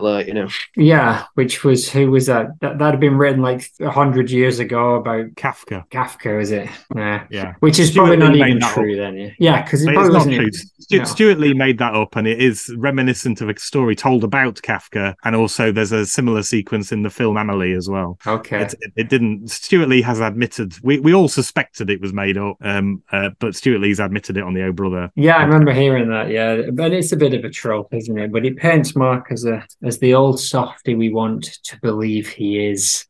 We get back onto the chapter called The Wife. He talks a little bit, like we said earlier, he had several of his wives and girlfriends in and around the band, not least of all Brix and Eleni. He does have a bit of a dig at Brix for still keeping the Smith name. Brix Start Smith. I remember when I saw her on Gok's fashion show for the first time, I didn't know she was on it. And I was talking about this. She was in the Fall. And I was like, what? So what? So, but he does, he says he respects the wife in the old fashioned way. And, hence the wife. Yeah. The wife, her indoors. Is we are no longer able to say exactly. He does have a bit of a go on about dressing smartly, not looking like a demic. Get down to Primark. It's all very well if you're on the piss in Camden, but imagine doing business work with a Berg dressed like a vagrant. Nice turn of phrase. Ezra would have, if Ezra was here, he would have just been trotting those out, line after line. How great the German education system. Rob MacLeod knows a little bit about that. Just like the Scottish, they're taught properly. And how he went to do an A-level that's left after 6 weeks because the teacher had never heard of Norman Mailer or Nietzsche. So he jacked it in. It's quite a lot of bits and bobs in here. There's a couple of points where he says women are more in tune with rhythms than men, which seems like a wild generalization. If there ever was one. And also, but although it's interesting about his attitude to women, I suppose, and also the point where he says it's incorrect to say Brix smoothed the rough edges off the band, because that is something that people say. And actually, if you look at it, they did get a lot smoother after she left, in fact. So that was probably right. Yeah, it was a trajectory, right? Although there was definitely a switch, as he says, after Perverted and Wonderful and Frightening. Obviously, like This Nations is a big change, but it then did continue way into like the Dead Bush era with some really smooth kind of stuff. Yeah, my main note for this, Brennan, you've already stolen my thunder, is just that line: Germany has probably the greatest education system I have ever come across. And I think you and I could take an hour to unpack that through our nerdy school lens. Not so sure I agree with that. We did five. You did 5 years there, I think. 6 years. 5 years there, and then 4.5 going on 5 years in a German school abroad as well. They do a lot of things right, but as far as the greatest education system I've ever come across, even the PISA school analysis would not agree that they are the greatest in the world. It is somewhat of a traditionalist mindset, we shall say. But anything else, John? Which he does like it. Yeah. The one thing that I did find interesting when he's talking about Brix, and again, I don't know all the ins and outs of their relationship, and I know that it might be complicated. If I could summarize it with one word, the relationship was complicated.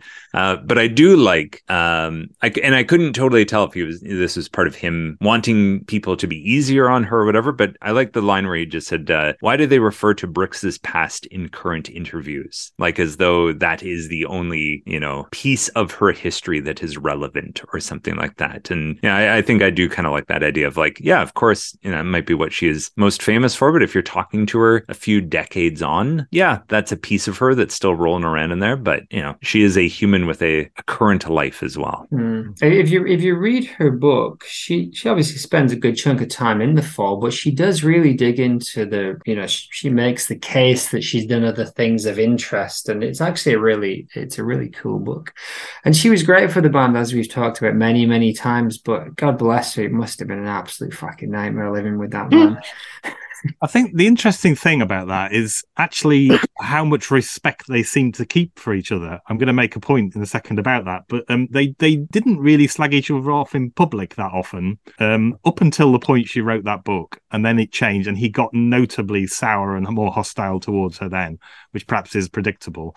But up until that point, they seemed to maintain that connection still. They didn't they abstained from being overtly horrible to each other in public anyway. So that's notable, I think. Yeah, the bit I quite liked in this chapter was the bit where he was going on about why he fiddles around with the amps on stage, and I honestly thought it was just to genuinely annoy the band members, but apparently not.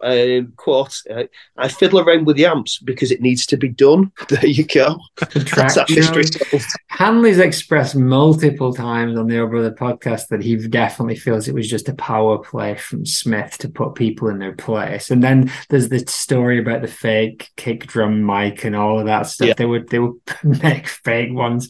Just imagine being a sound man and not knowing what you were in for. Just he's turned the bass amp off because it needs to be done. Because it needs to be done. So he goes on a little bit about how he'd be a good dad except for leaving his child completely unattended to be roasted in front of the fire. So probably for the best that he didn't bring anybody into the world. Then, if we get on to chapter 12, he does kind of, this is another one that's kind of all over the place, really. It's not, I couldn't really see a theme in this other than he talks a bit about breaks, and he's kind of shits on how a privileged background, and most of them end up shooting up and wasting those opportunities, and how he built himself up from nothing. And he voted Tory unashamedly, and that was the worst thing you could do as a working class person in the eyes of the journos, because you're supposed to act in a certain way. And he gets back to one of his favorite themes of how the worst kind of society is that's run by the sanitized middle mass, the middle class. But all in all, it's a bit of a shit show, this chapter. Yeah. There's a bit about perverted by language, and this is still 1983 at this point. He hasn't got that far down his history. Being a suburban album as opposed to Grotesque in the previous chapter, which he describes as a very English album, both of which are possibly true in some respects. But yeah, we're not getting themes now, are we? So, no. Although one thing we do like in terms of you've said several times, Danny, how we're doing our podcast wrong, and he backs up on this. He's like, I don't even like the word era. It's a very Mojo word. Mojo, exactly. Of course, being the classic rock magazine. I was going to ask you all about that, Brendan. I was going to ask you all about it. Well, he's right, isn't he, in a way? Danny's right. We should just do it endless. Just every week we should choose another 8 songs and decide which one's best. And of course, because you must get them all. And yeah, he's right. Chopping things up and looking back is the old nostalgia, look back bores. But then again, my fucking podcasts will piss off. Then he talks about the covers of the albums. But this is the bit in here that I do like. He talks about the album covers and how he really, especially the Klaus Kaskin cold ones are wonderful and frightening, perverted by language. And the terrible ones of WIizard, and especially Reformation. I mean, Reformation, the American cover, just like, he said, what's he say? It looks like a poxy school picture or a prison Polaroid taken from the family back home by the Screws, who've loosened up a bit after a couple of Christmas camps. Yeah. Thanks for coming along, Rob. Appreciate you giving us your time as an wizard. Much appreciate being able to be involved, guys. Thanks for the invitation, and learned a lot just sitting with you folks today. Take care, and see you the Curse of the Hundo. See you on the Curse of the Hundo. First drop of juice is there for her to sip. Honey, that's when she back off and just lick the Sex style. Niggas want it free, they dogs drink my piss. Sex style. Niggas want it free, they dogs drink my piss. Sex style. Niggas want it free, they dogs drink my piss. You want freestyle? That's right, the style is free. Niggas suck my dick and they girls drink my pee. I'm on some messing them shit you can't get with. Pull your panties down on stage and watch you sweat quick. Suckers back to pool, they style is transsexual. Lesbians dance with the funky heterosexual.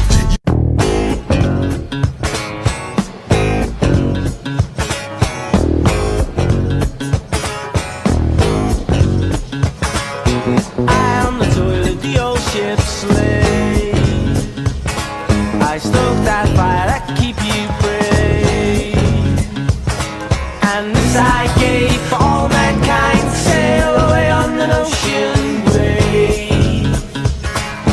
I am the voyager of the ocean grave. I wait for a seafair wave, and this I gave.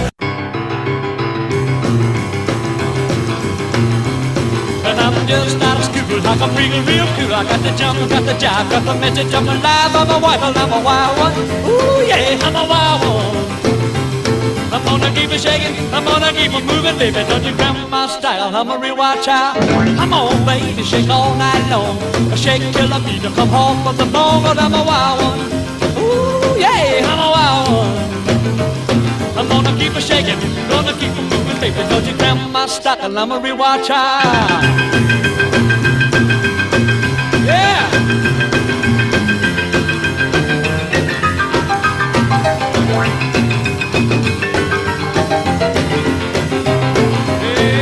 Well, I'm gonna pick you up in my 88. You better ship it, don't be late. We're gonna move it all night long. Yeah. Whole lot of shaking going on. I'm a wild one. Ooh yeah, I'm a wild one. I'm gonna keep it shaking, gonna keep it moving, baby. Don't you grab my style, I'm a real wild child. So again, this is just Yeah, bits I've got Devil's Compass. Go on then. There's the bit about Rose West in there, isn't there? This is the Slade thing. So he refers to a musician he knows who's been writing letters to Rose West, and she wants to take it further. So I googled it, and it's one of the recent bass players from Slade who, I don't know if they actually got married in the end, but wanted to get married to Rose West. Oh, wow. Lovely wow. stuff. It's always nice to hear romance stories, yeah. But he also had it where he referred to the Bunnymen as gonks. More Death of the Landlords, more stuff about journalists, Birchill, Parsons, like Sam Fox reviewing his record and saying it sounds like yodeling. It goes on a bit about Luciani. He didn't bother to listen to what I was saying. Well, I've been doing some work on Luciani for the last few months, and to be honest, Matt, you didn't make it easy for them. It is about 6 pages of papal stuff and then about 20 minutes of his dreams. So come on. But he does go on about Lee Barry and respect for the artist, and you know, his interest in that he got into that scene via Bricks and Michael Clark and Lee Barry, and saying like they were real artists, and that kind of, you know, that you want that attitude from him. You don't know if you're going to get it. You don't know if he's going to be dismissive of people from this area of the arts or the counterculture. But no, he saw them as artists who believed in the way they lived their life and produced their art, and I think that was pretty insightful. I always wondered whether the relationship Michael Clark ever soured, because after Curious Orange, Bricks went, and I guess she was the kind of main reason that they were connected. But at that point, I kind of wondered why nothing else happened. Well, Michael Clark did turn up post the Brownies breakup on stage when for that first gig, I think, after that break. So I think the friendship continued. It will have gone up and down over time, I think, inevitably. I'm sure they had their difficult moments. And there was an interview with them both in one of those kind of, I forget which magazine it was, one of those magazines, We're Best Mates kind of columns that they did, one of those. And they do talk about it then. So he popped up later on. Yeah. But yeah, it's interesting relationships he had with these people. Yeah. He then skims over Friends Experiment, Seminal Live, Curious Orange, and that's it. Friends, Curious Orange, and Seminal Live. He skips over in like a sentence and talks about setting up Cog Sinister and how, it ran its course quickly. I think they only put out 2 singles in a compilation that weren't F.A.L.L.O.U.T.P.O.D.C.A.S.T. related. It goes on about working with Pete Waterman, who he talks very warmly about. Yeah, which is always interesting. I know that the KLF, Bill Drummond, worked with Waterman as well. Very interesting, especially when they have that meeting and it's not going well, so they bring in like 10 people to write the hook for his song, and then he says they have a big final kind of meeting in his room, and he says, if you carry on like this, you'll all be fired because you're talking to Marky Smith and he can do whatever he wants. The single went nowhere, of course, but I respected him for that. Yeah. Anything to add here, Al? Yeah, I mean, it is a real shame that Curious Orange was never sort of like filmed like the performance. It's a big gap in the sort of history of the F.A.L.L.O.U.T.P.O.D.C.A.S.T. But I did notice Max saying that those who did hook into the experience, those who did hook into it, experienced something special. And I didn't know Mr. Tumble was in it, but it would have been great. Good reference, CBeebies.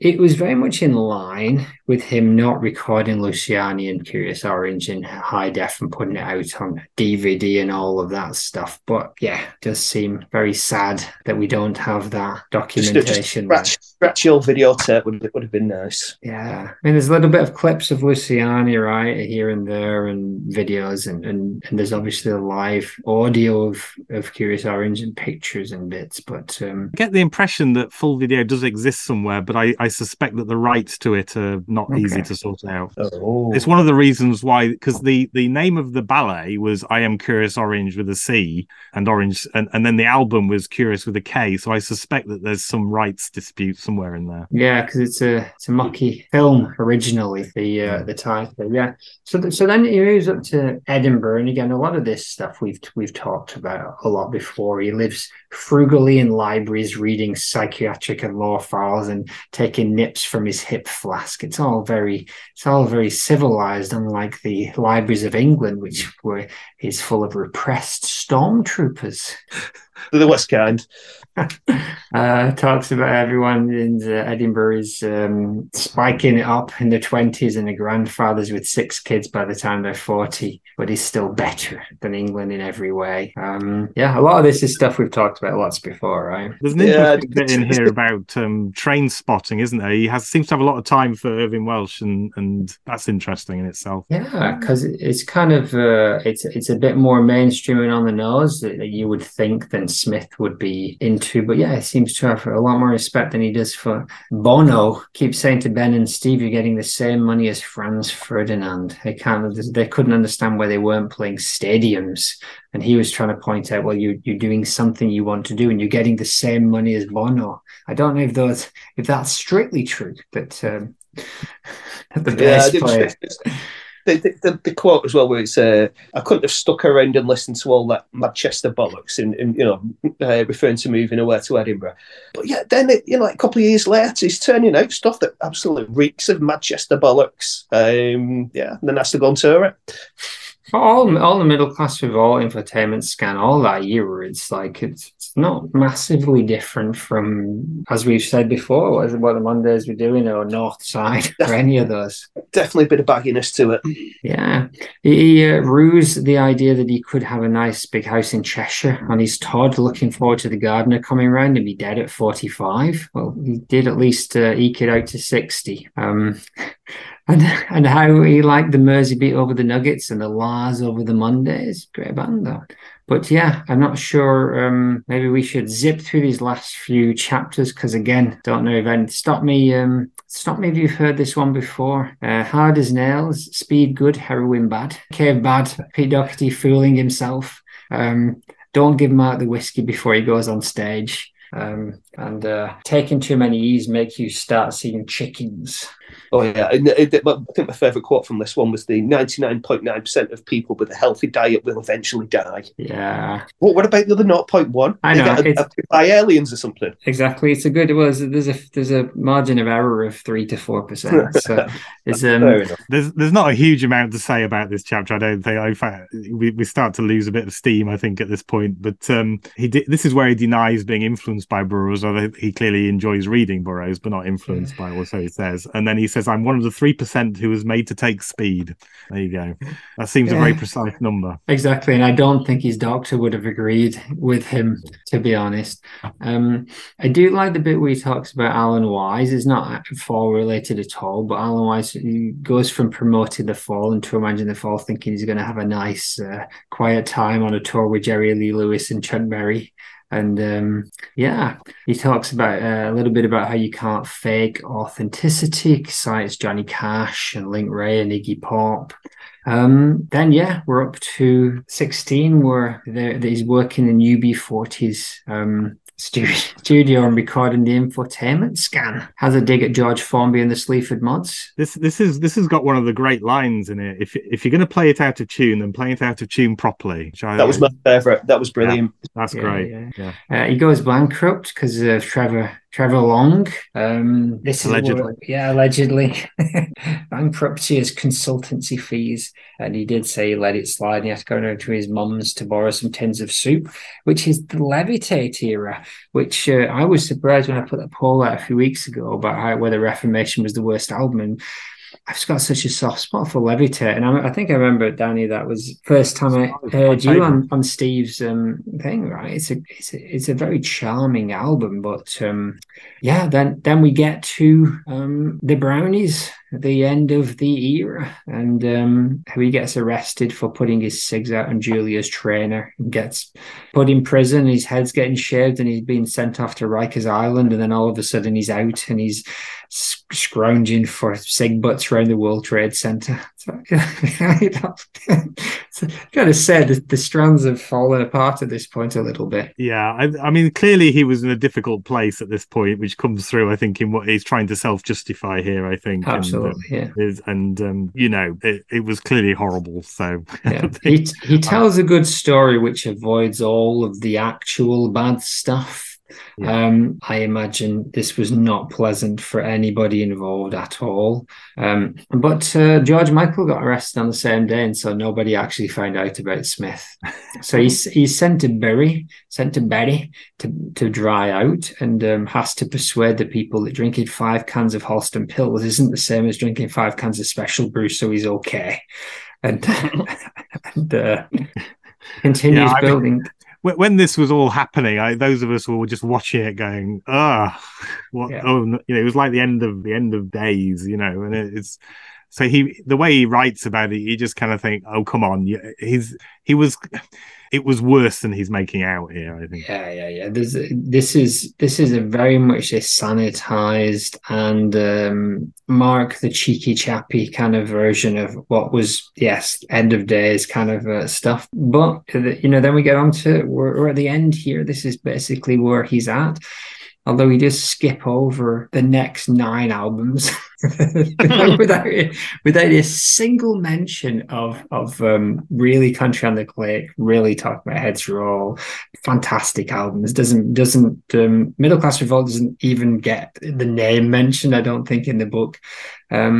But he talks about pulling out of the shitter. He's like Ferguson picking a team. Goes on more about football, Gaza, the middle class. This is basically summarizing. Each chapter just summarizes the earlier parts of the book more and more, and it is spinning its wheels a little bit. But it is funny when he brings over the dudes, as he calls them, Presley and Co. And they arrive during the World Cup where everybody is pissed up and half naked, and they say, "Is this normal?" as fat blokes on heater screaming Rooney at them.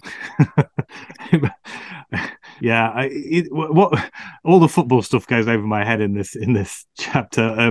He talks a bit about having the music on final score and all of that, which is kind of nice. Yeah. He's remarkably kind to another person. He's remarkably kind to Michael Bracewell. There's that notorious interview with him, which is a car crash of an interview, but actually he seems to have quite a lot of time for Michael Bracewell. So there you go. Yeah, it's quite an interesting interview, and I think Mark in that is playing up his character a little bit. But it's fun. So yeah, he goes on a bit more about football and how he used to go down and talk. Quite a lot of the football was describing the FA as being all expensive fruit and nice clean sausages. Exactly. What goes on behind those closed doors? Kicker. And I did like the way he describes his Saturdays. Is his holy day, his day off. So he gets up at 12 and starts drinking, and listens to records and drinks for the entire day. Although I do imagine that's what Tuesday and Wednesday looks like as well.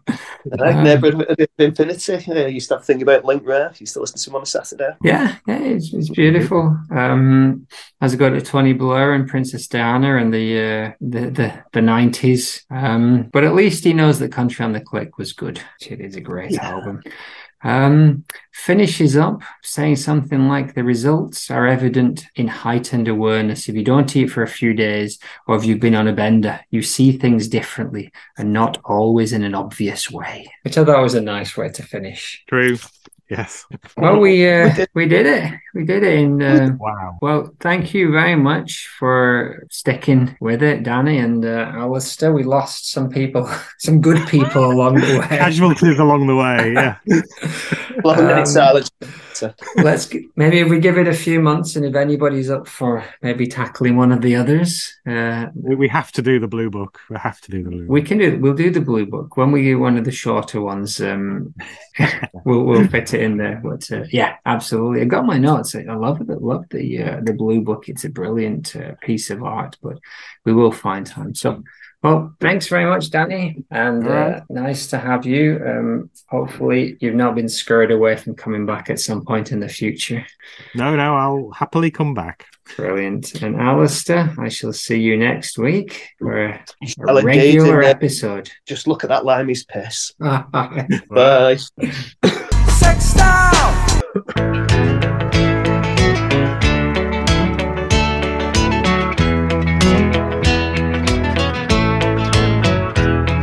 For 2 long years, my head hurt bad, so the doctor checked me and he shook his head. He said, I'm sorry to tell you, but your body's outlived your brain.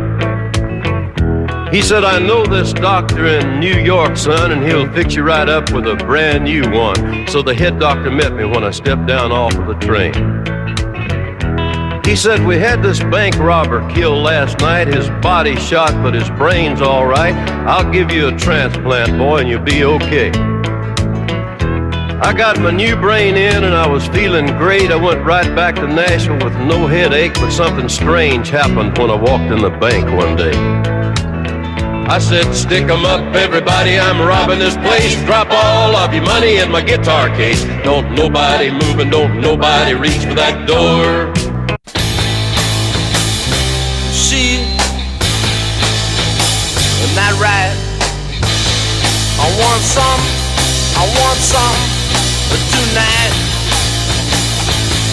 I want some, alright. But she can't help because she's not right. No.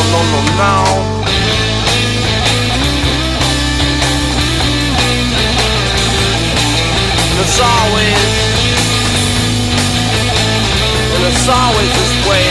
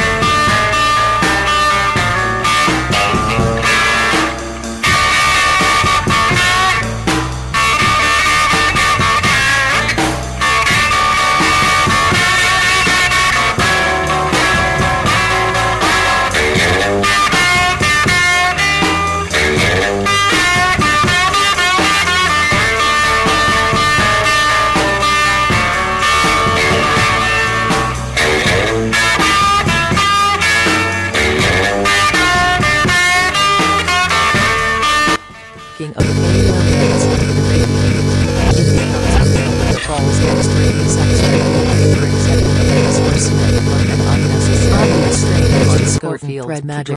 Say it stop!